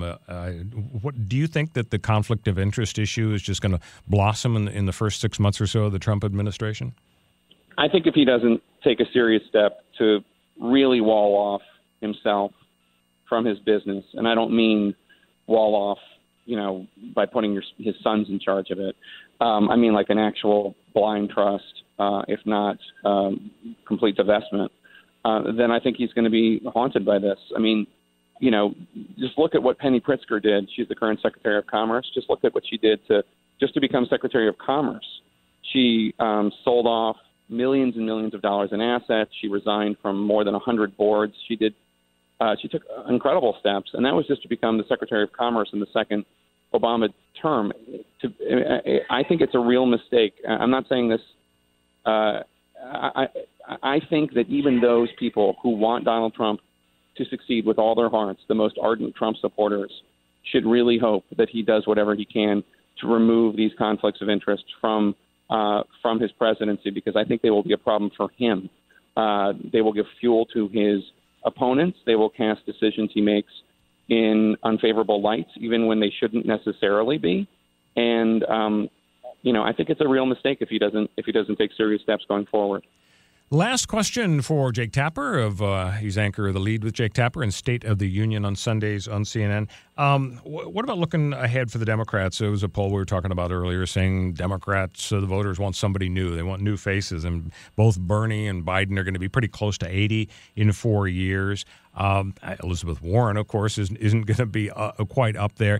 Is it your sense that the Democrats are going to have a house cleaning and take a totally new approach, or is the fact that Nancy Pelosi was able to fend off the challenge from the congressman from Ohio, does that mean that they're going to stick with the strategy they've been using the last few years? Well, I don't know. And keeping her House leadership seat, pardon me, is different than running for president, which takes a tremendous amount of energy and effort, and I think proved challenging for Secretary Clinton at age 69. And as you point out, Bernie will be 79, Biden will be 78, Elizabeth Warren will be 71. I don't know. I mean, I don't see a tremendous amount of people on the Democratic bench right now in terms of people who immediately come to mind as being obvious presidential candidates. The names that I've heard and seen are people that don't have a huge national profile. So, I think this could be a real rough 4 to 8 years for Democrats. We'll see. It's an opportunity for some Democrats to come forward and be a shining star. But I just, as of right now, and it's early, I don't see anyone right now that fills that role. All right, Jake Tapper, CNN, thank you so much for sharing part of your Wednesday with us. You have a wonderful New Year's. All right. Happy New Year. Bye-bye. Take care. Bye-bye. 8:21 the time. Talk Radio 790 KABC. Royal Oaks in for Doug McIntyre. Well, that was nice that Jake was able to educate me. I thought that the filibuster rule was for everything. It's funny. There was a distinction between Supreme Court as opposed to lower court rules, but I somehow thought that as to confirming the cabinet members, that kind of appointment, that all that the president needed was a majority. But if Jake is right, I guess the Democrats could hold things up because, if they really want to take a stand, they could say, look, this guy Tillerson, it's just too much of a bromance with Putin, and we are going to stand firm. And, they could try to protest against Sessions, although, they don't like to eat their own. Jeff Sessions, a fellow senator. Right. In spite of the allegedly racist comments, I mean, if he made the comment he made, it wasn't allegedly, it was racist. But, the fact of the matter is... Well, the Democrats had a former leader of the KKK in the Senate, so, Hey, we are informed that John Kerry, Secretary of State, who's about to give a major address, is available, and here he is. Peace.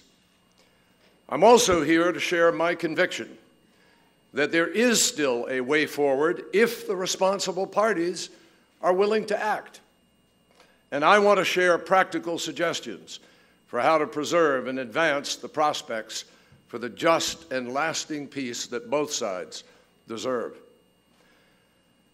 So it is vital that we have an honest, clear-eyed conversation about the uncomfortable truths and difficult choices, because the alternative that is fast becoming the reality on the ground is in nobody's interest. Not the Israelis, not the Palestinians, not the region, and not the United States.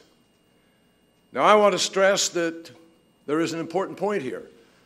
My job, above all, is to defend the United States of America, to stand up for and defend our values and our interests in the world. And if we were to stand idly by and know that in doing so we are allowing a dangerous dynamic to take hold, which promises greater conflict and instability to a region in which we have vital interests, we would be derelict in our own responsibilities. Regrettably, some seem to believe that the U.S. friendship means the U.S.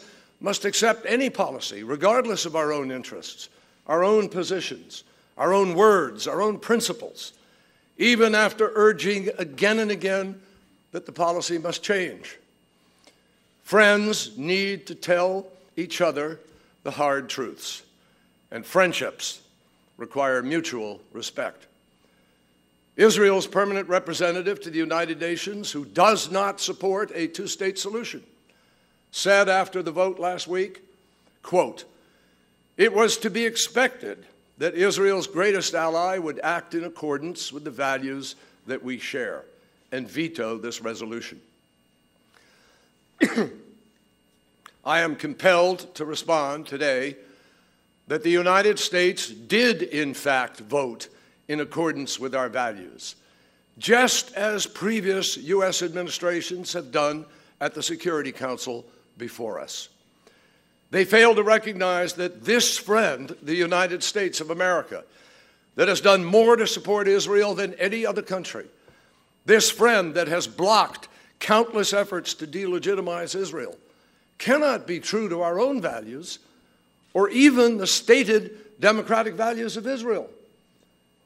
And we cannot properly defend and protect Israel if we allow a viable two-state solution to be destroyed before our own eyes.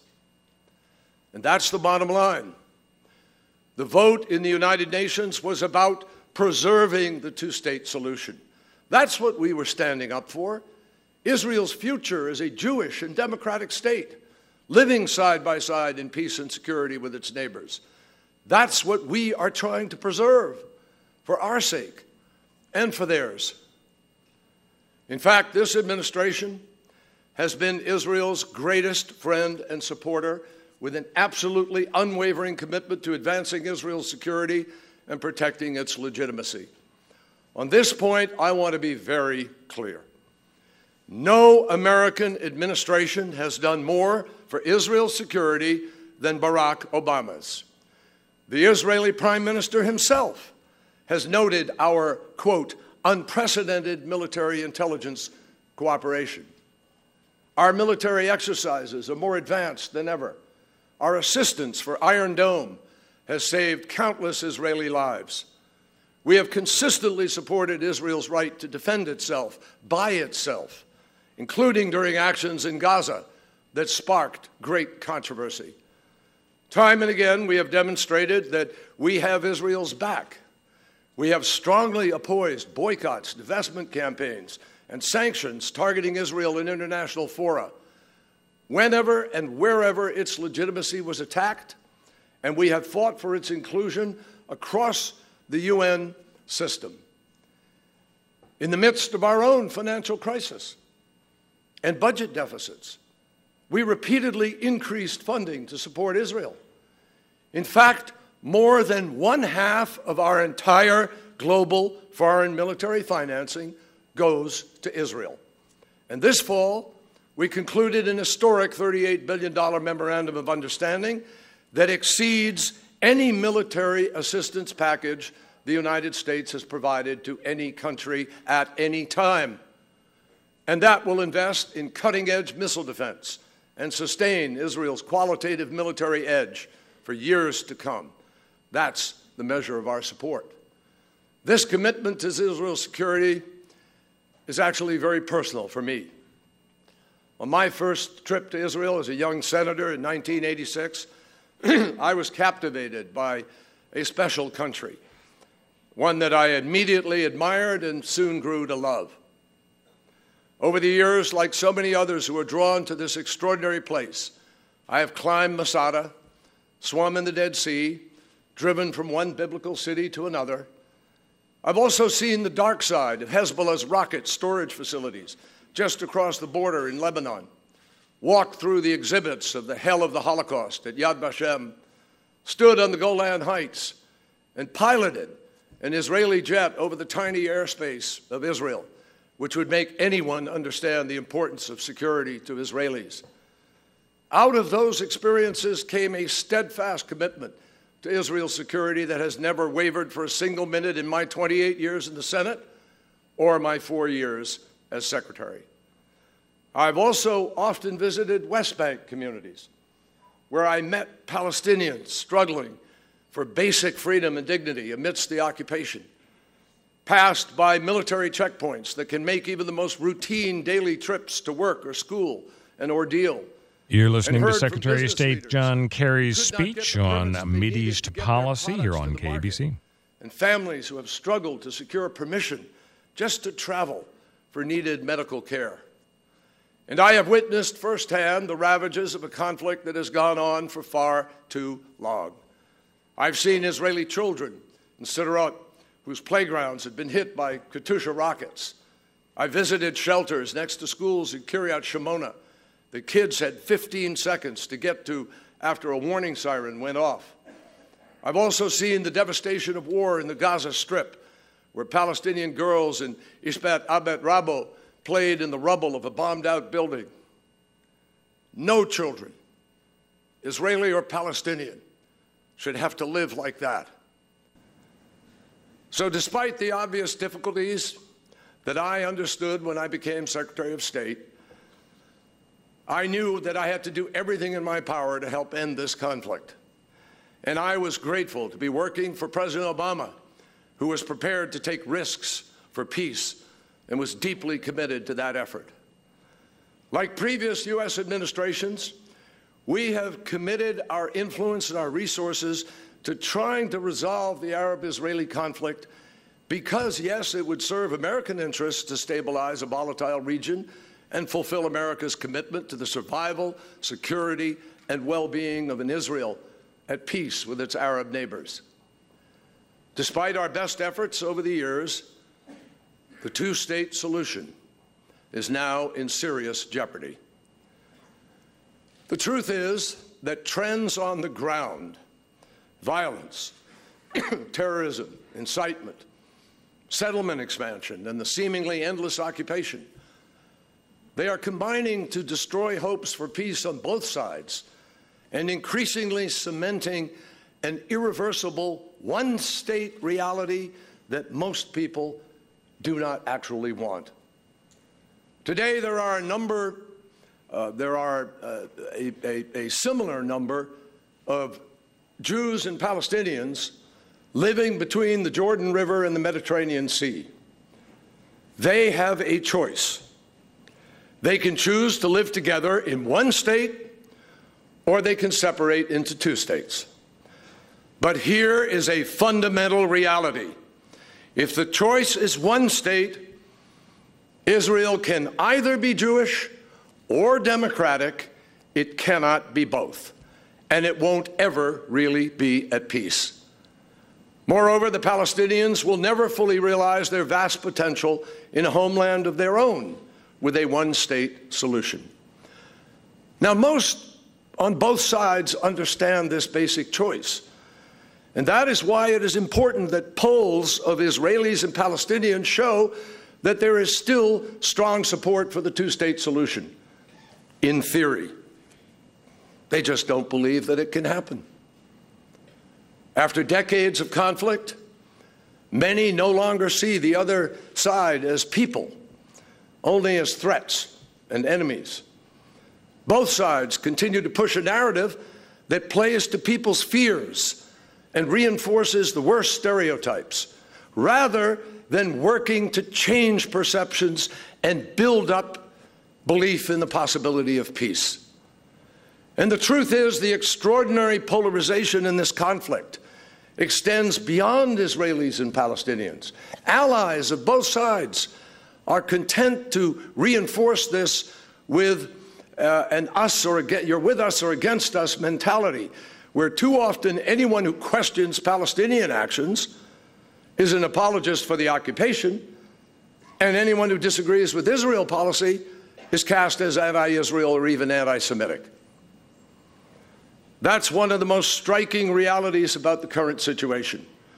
This critical decision about the future, one state or two states, is effectively being made on the ground every single day, despite the expressed opinion of the majority of the people. The status quo is leading towards one state and perpetual occupation. But most of the public either ignores it or has given up hope that anything can be done to change it. And with this passive resignation, the problem only gets worse, the risks get greater, and the choices are narrowed. This sense of hopelessness among Israelis is exacerbated by the continuing violence, terrorist attacks against civilians, and incitement, which are destroying belief in the possibility of peace. Let me say it again. There is absolutely no justification for terrorism, and there never will be. You've been listening to Secretary of State John Kerry's address on the recent UN vote on Israeli-Palestine relations. Well, I think this proved once again President Obama has shown a huge commitment to a drone program by appointing John Kerry Secretary of State. He defended the two-state solution as the only path to peace. We're going to chat further about this. Welcome your thoughts, 1-800-222-KABC here on Talk Radio 790 KABC. Let's check the freeways with Bill Thomas. So, Rob Marinko, of course, you know, the two-state solution, as I recall my history, that's how Israel was born. In 1948, the United Nations carved up a piece of land in the Middle East there. They created an Arab state. They created the state of Israel. And so ever since then, we've been all struggling with how to deal with the desire by the Palestinians to have their home state. But Israel's position is you can't have a two-state solution if one side doesn't agree that the other side has a right to exist. And, of course, the Arabs in the region and Iran and so on do not acknowledge Israel's right to exist. So Israel's standing firm. Exactly. They are for a zero-state solution and not having Israel as part of that picture in the geography that features a tiny little state and a massive Arab presence in countries that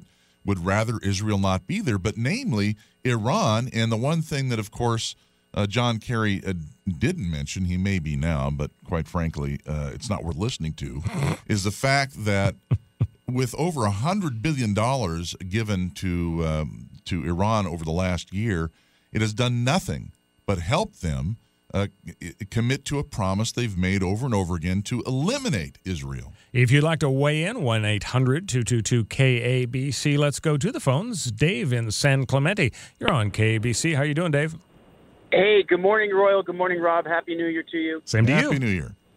So my comment is this. The Arab states, Jordan, Egypt, Saudi Arabia, you name it, all they do is use the Palestinians as a wedge to keep this conflict boiling.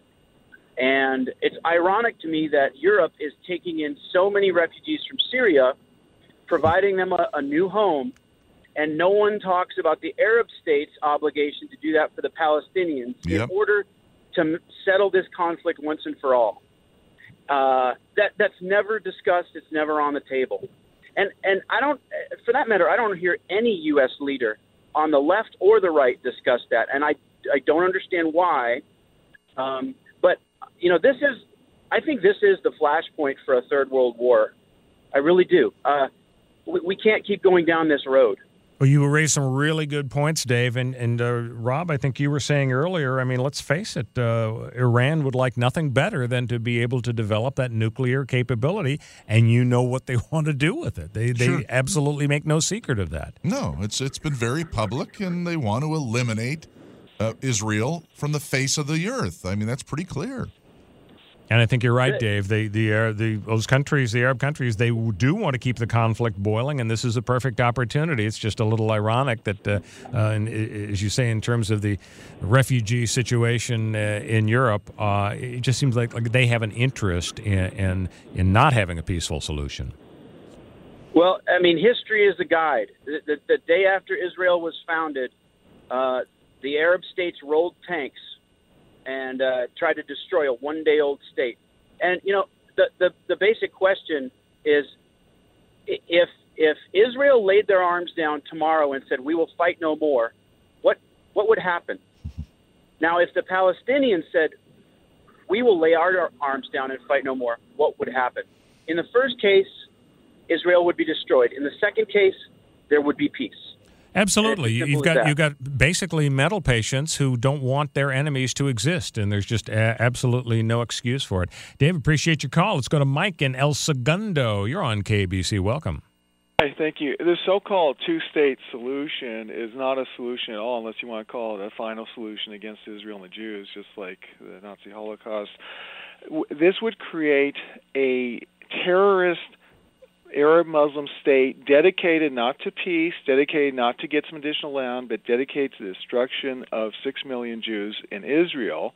And given the Iranian nuke deal that Obama made, there is very definitely the possibility, I would say even the probability, that within 10 years, not only Iran will have nukes, but they can give it to this new so-called Palestinian state or country that would be created, or the Palestinian state could get the nukes from North Korea. I believe North Korea and Iran collaborate together. It's quite possible that Iran has already tested one of their nuclear weapons or nuclear weapon designs in North Korea. So this is not only a huge threat to Israel, it's a huge threat to the United States and the world. And once you have Pakistan plus any other Muslim state with nuclear weapons, there's plausible deniability that if nukes explode in Israel or in New York and Los Angeles, they can say, oh, it wasn't us, it must have been somebody else. Well, you make a lot of sense, Mike, but I guess the good news is 3 weeks from now there's going to be a whole Might new be a administration. policy change going. Yeah, exactly. New administration coming in. Mike, thank you for sharing your thoughts. If you'd like to get on the air with us, 1-800-222-KABC. 8:45 the time. Royal Oak's in for Doug McIntyre. This is Talk Radio 790 KABC. Hey, how about dependable traffic with Bill Thomas? How are things looking? 9:06 the time on Talk Radio 790 KABC. Royal Oak's in for Doug McIntyre. Happy Wednesday to you all. Maybe the holidays upon us. We thank you for choosing 790 KABC for talk about the day's news with context and honesty from Southern California personalities you know and like. Count on Doug McIntyre, Peter Tilden, Dr. Drew and Mike Catherwood, and Jillian Barbary and John Phillips, plus the NBC4 news crew for enlightening, relevant news and compelling, entertaining talk.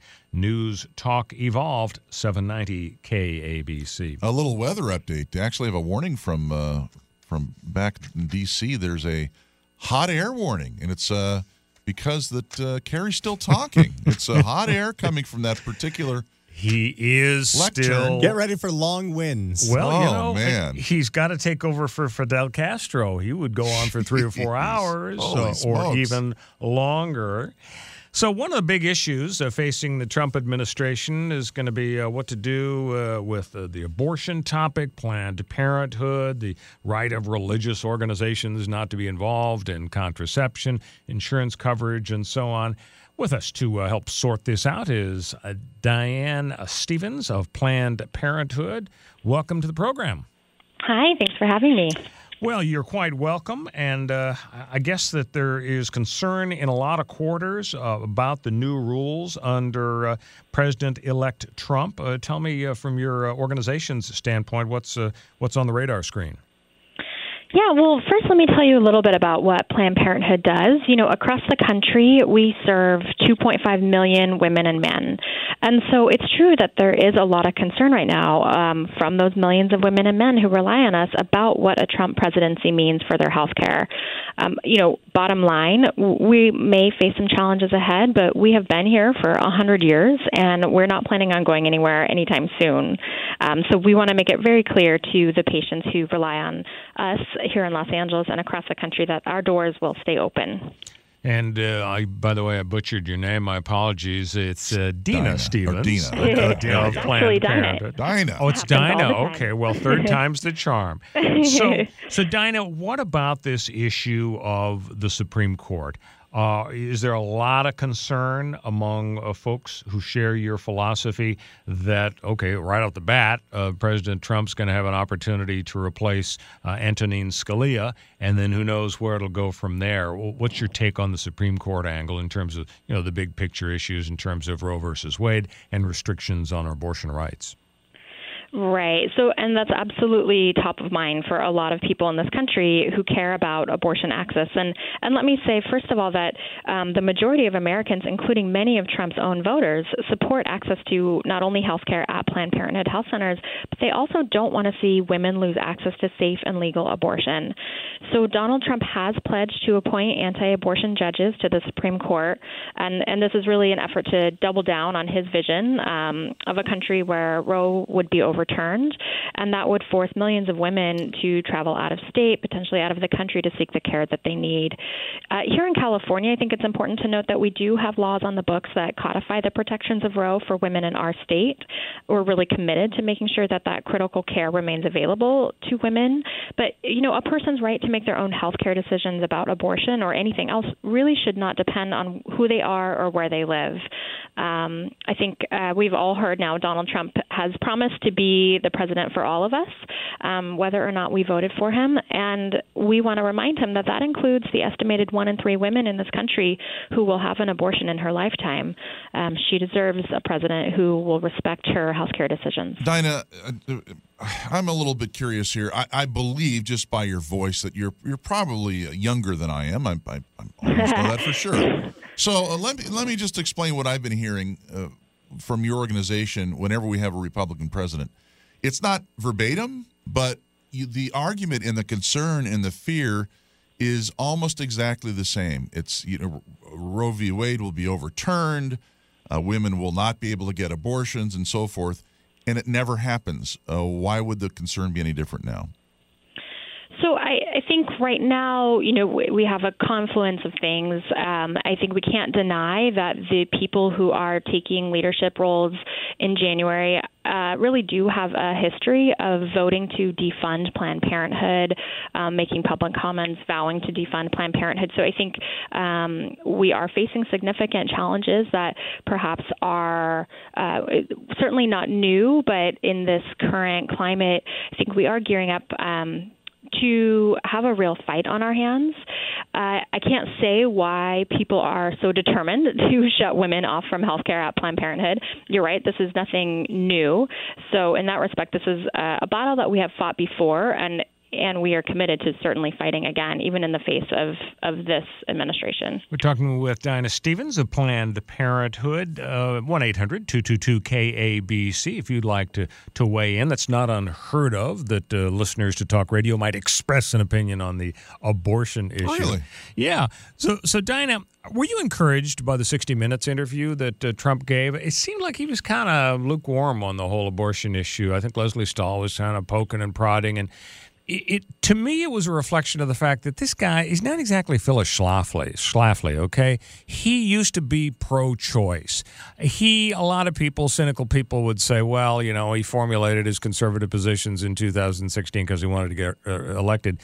Do you really see him as an opponent of women's reproductive rights? I think one thing that we, do know about Donald Trump and that we have seen over the past many months is that he is unpredictable, right? And so it's hard to say exactly where he's going to come down on this issue. Ultimately, he has surrounded himself with people who have a proven track record of opposing Planned Parenthood. But like you said, he himself has acknowledged that Planned Parenthood does some really incredible work. Over 90% of the care that we provide to the women who come to our centers is preventive care, things like birth control, cancer screenings, STD testing, and things that are really basic health care. Over 99% of women will use birth control at some point in her life. So I would like to be optimistic and give the president-elect the benefit of the doubt that he may not attack women's health, and I think we are committed to working with him to get him to understand the important role that Planned Parenthood plays in our communities. That said, we need to be prepared to really make sure that our doors stay open no matter what is thrown at us. What if, Dinah, let's say that federal funding stops for Planned Parenthood, but from everything I'm hearing from you and other supporters of Planned Parenthood would be that, geez, if you really support it and think it's a great organization helping women, wouldn't private funding be overwhelming for the organization? So since the election, we have seen an outpouring of support from the communities. It has been incredible. I think there was a report out today, over 300,000 donations to Planned Parenthood nationwide, which is really unprecedented, and we are so grateful for the support. Here in LA, I can say that in the week following the election, we received 7,000 gifts online. And that's just online, just in Los Angeles. We also received, I believe, around 500 volunteer applications of people wanting to help, which is incredible. I can also say that it is expensive to operate a healthcare organization that serves 2.5 million people. So while we are so appreciative of the private donations that are coming in and so grateful to see the community galvanized around these issues and supporting women, we do need to make sure that our leaders at the federal and at the state level are prepared to step up and help keep our doors open as well. I think one of the reasons that you saw such really deep, profound angst and just real concern among Trump opponents after the election is this issue of abortion. And with Scalia is dead, and so there's a replacement coming up. I think a lot of people are worried about just Roe versus Wade getting tossed out. I'd be interested in your take on that, but before you give me your take, let me give you mine. And to me, it seems like it's a little panicky to worry about that. If you look at the lineup, if you look at the U.S. Supreme Court, you got 4 solid liberals, Kagan, Sotomayor, Breyer, and Ginsburg. And you have 2 in the middle, Kennedy and Roberts. And I think when you look at those 6, it's very unlikely you're going to cobble together 5 votes to overturn Roe versus Wade. Now, on the right wing, you do have Alito and Thomas, but those are just 2. And yes, Trump is going to replace Scalia. So let's say you've got a total pro-life vote. Now you got Alito, Thomas, and the new one. That's still only 3. And even if you lost one of the liberals, and so you've got 3 of the 4 liberals, you still have Kennedy and Roberts. So I think probably for years and years, it's very unrealistic to worry about the U.S. Supreme Court overturning Roe versus Wade. Do you see it any differently? No, and so that was a lot of math to follow, and I hope that you're right. I think what we worry about is not just sort of the end game of potentially overturning Roe, which would be a massive shift for our country and something that's frankly opposed by most Americans. When asked, and I think it's one thing interesting to note is that people are getting away from this idea of pro-choice, pro-life, and moving towards just a common sense position of supporting access to safe and legal abortions. And when you ask most Americans that question, overwhelmingly they say, yes, women should have access to safe and legal abortion. I think what we're concerned about here on the ground in our health centers and in our call centers are the patients who are calling us every day, reading the headlines, whether or not what they're reading is true or just around the corner. They're scared. And so they're calling us. We take close to 2,000 phone calls every single day in our call center here just in Los Angeles. And a lot of women right now are calling us panicked that abortion is going to be illegal. That's one of the reasons that you may have read that so many women right now are clamoring to get IUDs. That's a form of long-term birth control that would, essentially outlast the Trump presidency if it's one term. Dinah, there's a term that you used, and it's used often. And a lot of Americans, when they hear the term, they understand something totally different. You use the term access repeatedly, access to women's health, access to abortions. Aren't you really saying free when you say access? In other words, who's going to stop the women from going and if they need to, paying for an abortion? Right. Well, that's a great question, and I think it's a little bit of a buzzword in terms of in the healthcare world, so important to think about it and define it. So access can mean all kinds of things. Women can face a lot of barriers when trying to get healthcare. The classic example is insurance. Just because you have an insurance card doesn't mean that you actually have a place to go, a doctor to see who would accept that insurance card and provide you the healthcare.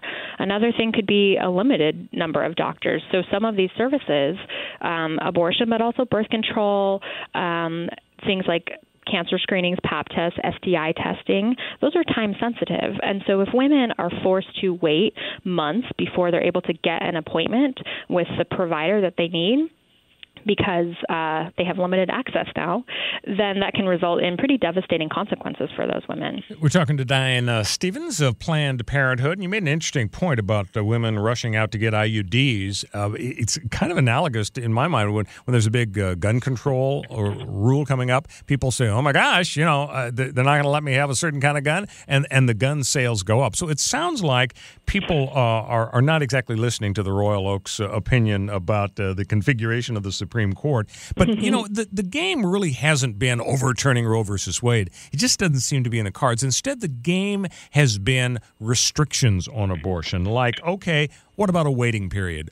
Oh, what about counseling before you have the operation? What about standards for hospitals and surgical suites? And what about notifying the husband? That has been the battlefield for many years, and the Supreme Court's had to weigh in. Are you anticipating, is your group expecting that we're going to see more efforts now with the Trump presidency in the state legislatures, maybe emboldened by the folks at the top, to try to impose restrictions as opposed to overturning Roe versus Wade? Absolutely. So overturning Roe versus Wade may be the goal, but as you said, it also may be a long time off, and hopefully we can stave it off. I think what we really need to be wary of and focused on beating back all of these attacks are the potential attacks coming from the state level. So things exactly like you mentioned, restrictions on abortion access and the providers that provide abortion through unmedically necessary requirements of facilities, for example, through these arduous waiting periods, which for many women who are traveling hundreds of miles now to get access to their only abortion provider in the state, imposing a 48-hour waiting period could mean the difference of a woman actually being able to access care or not. So I definitely think that is an area of concern, and that will be something that we will remain vigilant and that we're really committed to fighting back some of these attacks. So Planned Parenthood took some hits within the last year or so. I remember those stories of the hidden camera stuff. It was some pretty heavy-duty stuff. People sitting around Denny's having a cup of coffee, and the Planned Parenthood person saying, oh, yeah, we can get some fetal parts, and we could sell some stem cell stuff. And I think the public relations hit, and I don't recall exactly the extent to which your group was involved, but it was pretty negative. What was that like, and was there any long-term damage you think you suffered from that? Yeah, so I think you're referring to last summer. It was a group of extremists, extreme anti-abortion activists, and a handful of people who created so they illegally taped conversations, but more so they edited those videos, and so they were incredibly misleading for the public, and they were intended to make the public believe that Planned Parenthood was engaging in illegal activity. Those tapes have now been widely debunked. Several states actually opened their own investigations into Planned Parenthood, and state after state after state has cleared Planned Parenthood of any wrongdoing. And so really public opinion remains very, very strong in favor of Planned Parenthood. I think we had quite a platform to share with people who we really are and what we really do, and talk about some of the services and the preventive care that doesn't always make the headlines, but is so much of what we provide to women. So unfortunately, those videos were very clearly politically motivated. Yeah, but you're not blaming the Russians, though, are you, Dinah? There's no hacking involved. I might be the one person not blaming the Russians. All right. What about the religious groups objecting to covering birth control, contraception, and so on? The Little Sisters of the Poor and so on. They're going up to the U.S. Supreme Court, and they're battling away. And the Obama administration was saying, oh, well, just sign off on it. You won't have to pay for it. But they don't even like the idea of it. Do you think that's going to be a battleground in the next year? Because it seems like there's some regulations that the Trump administration could implement that would affect those kinds of rights. Right. So that has certainly been a battleground, right, since the passage of the ACA. So I think it's important to right now remember that the ACA remains in effect until the laws change. And that is one place that our new administration is also kind of looking to dismantle. So it's both the defunding of Planned Parenthood as well as the repeal of some of the ACA provisions. And the birth control provision that you mentioned is actually one of the most popular provisions in the entire Affordable Care Act. If it were repealed, I believe more than 55 million women would lose access to the no copay preventive services, including birth control.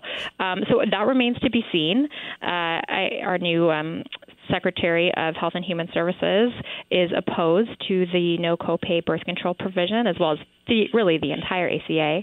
So we plan to work with him to educate him and remind him how important this is for women, and then at the same time just stay focused on what we do in terms of serving women in our health centers. And I think the spike in IUD requests has been directly related to the threat of that provision being repealed. All right. Diana Stevens, whose name we finally got right, of Planned Parenthood, thank you so much for joining us. You have a great New Year's. Great. Thank you. Thanks a lot. Times 9:24 on Talk Radio 790 KABC. Royal Oaks in for Doug McIntyre. When we come back, a woman rotting in jail because she was too loud during sex. But first, the roads with Bill Thomas.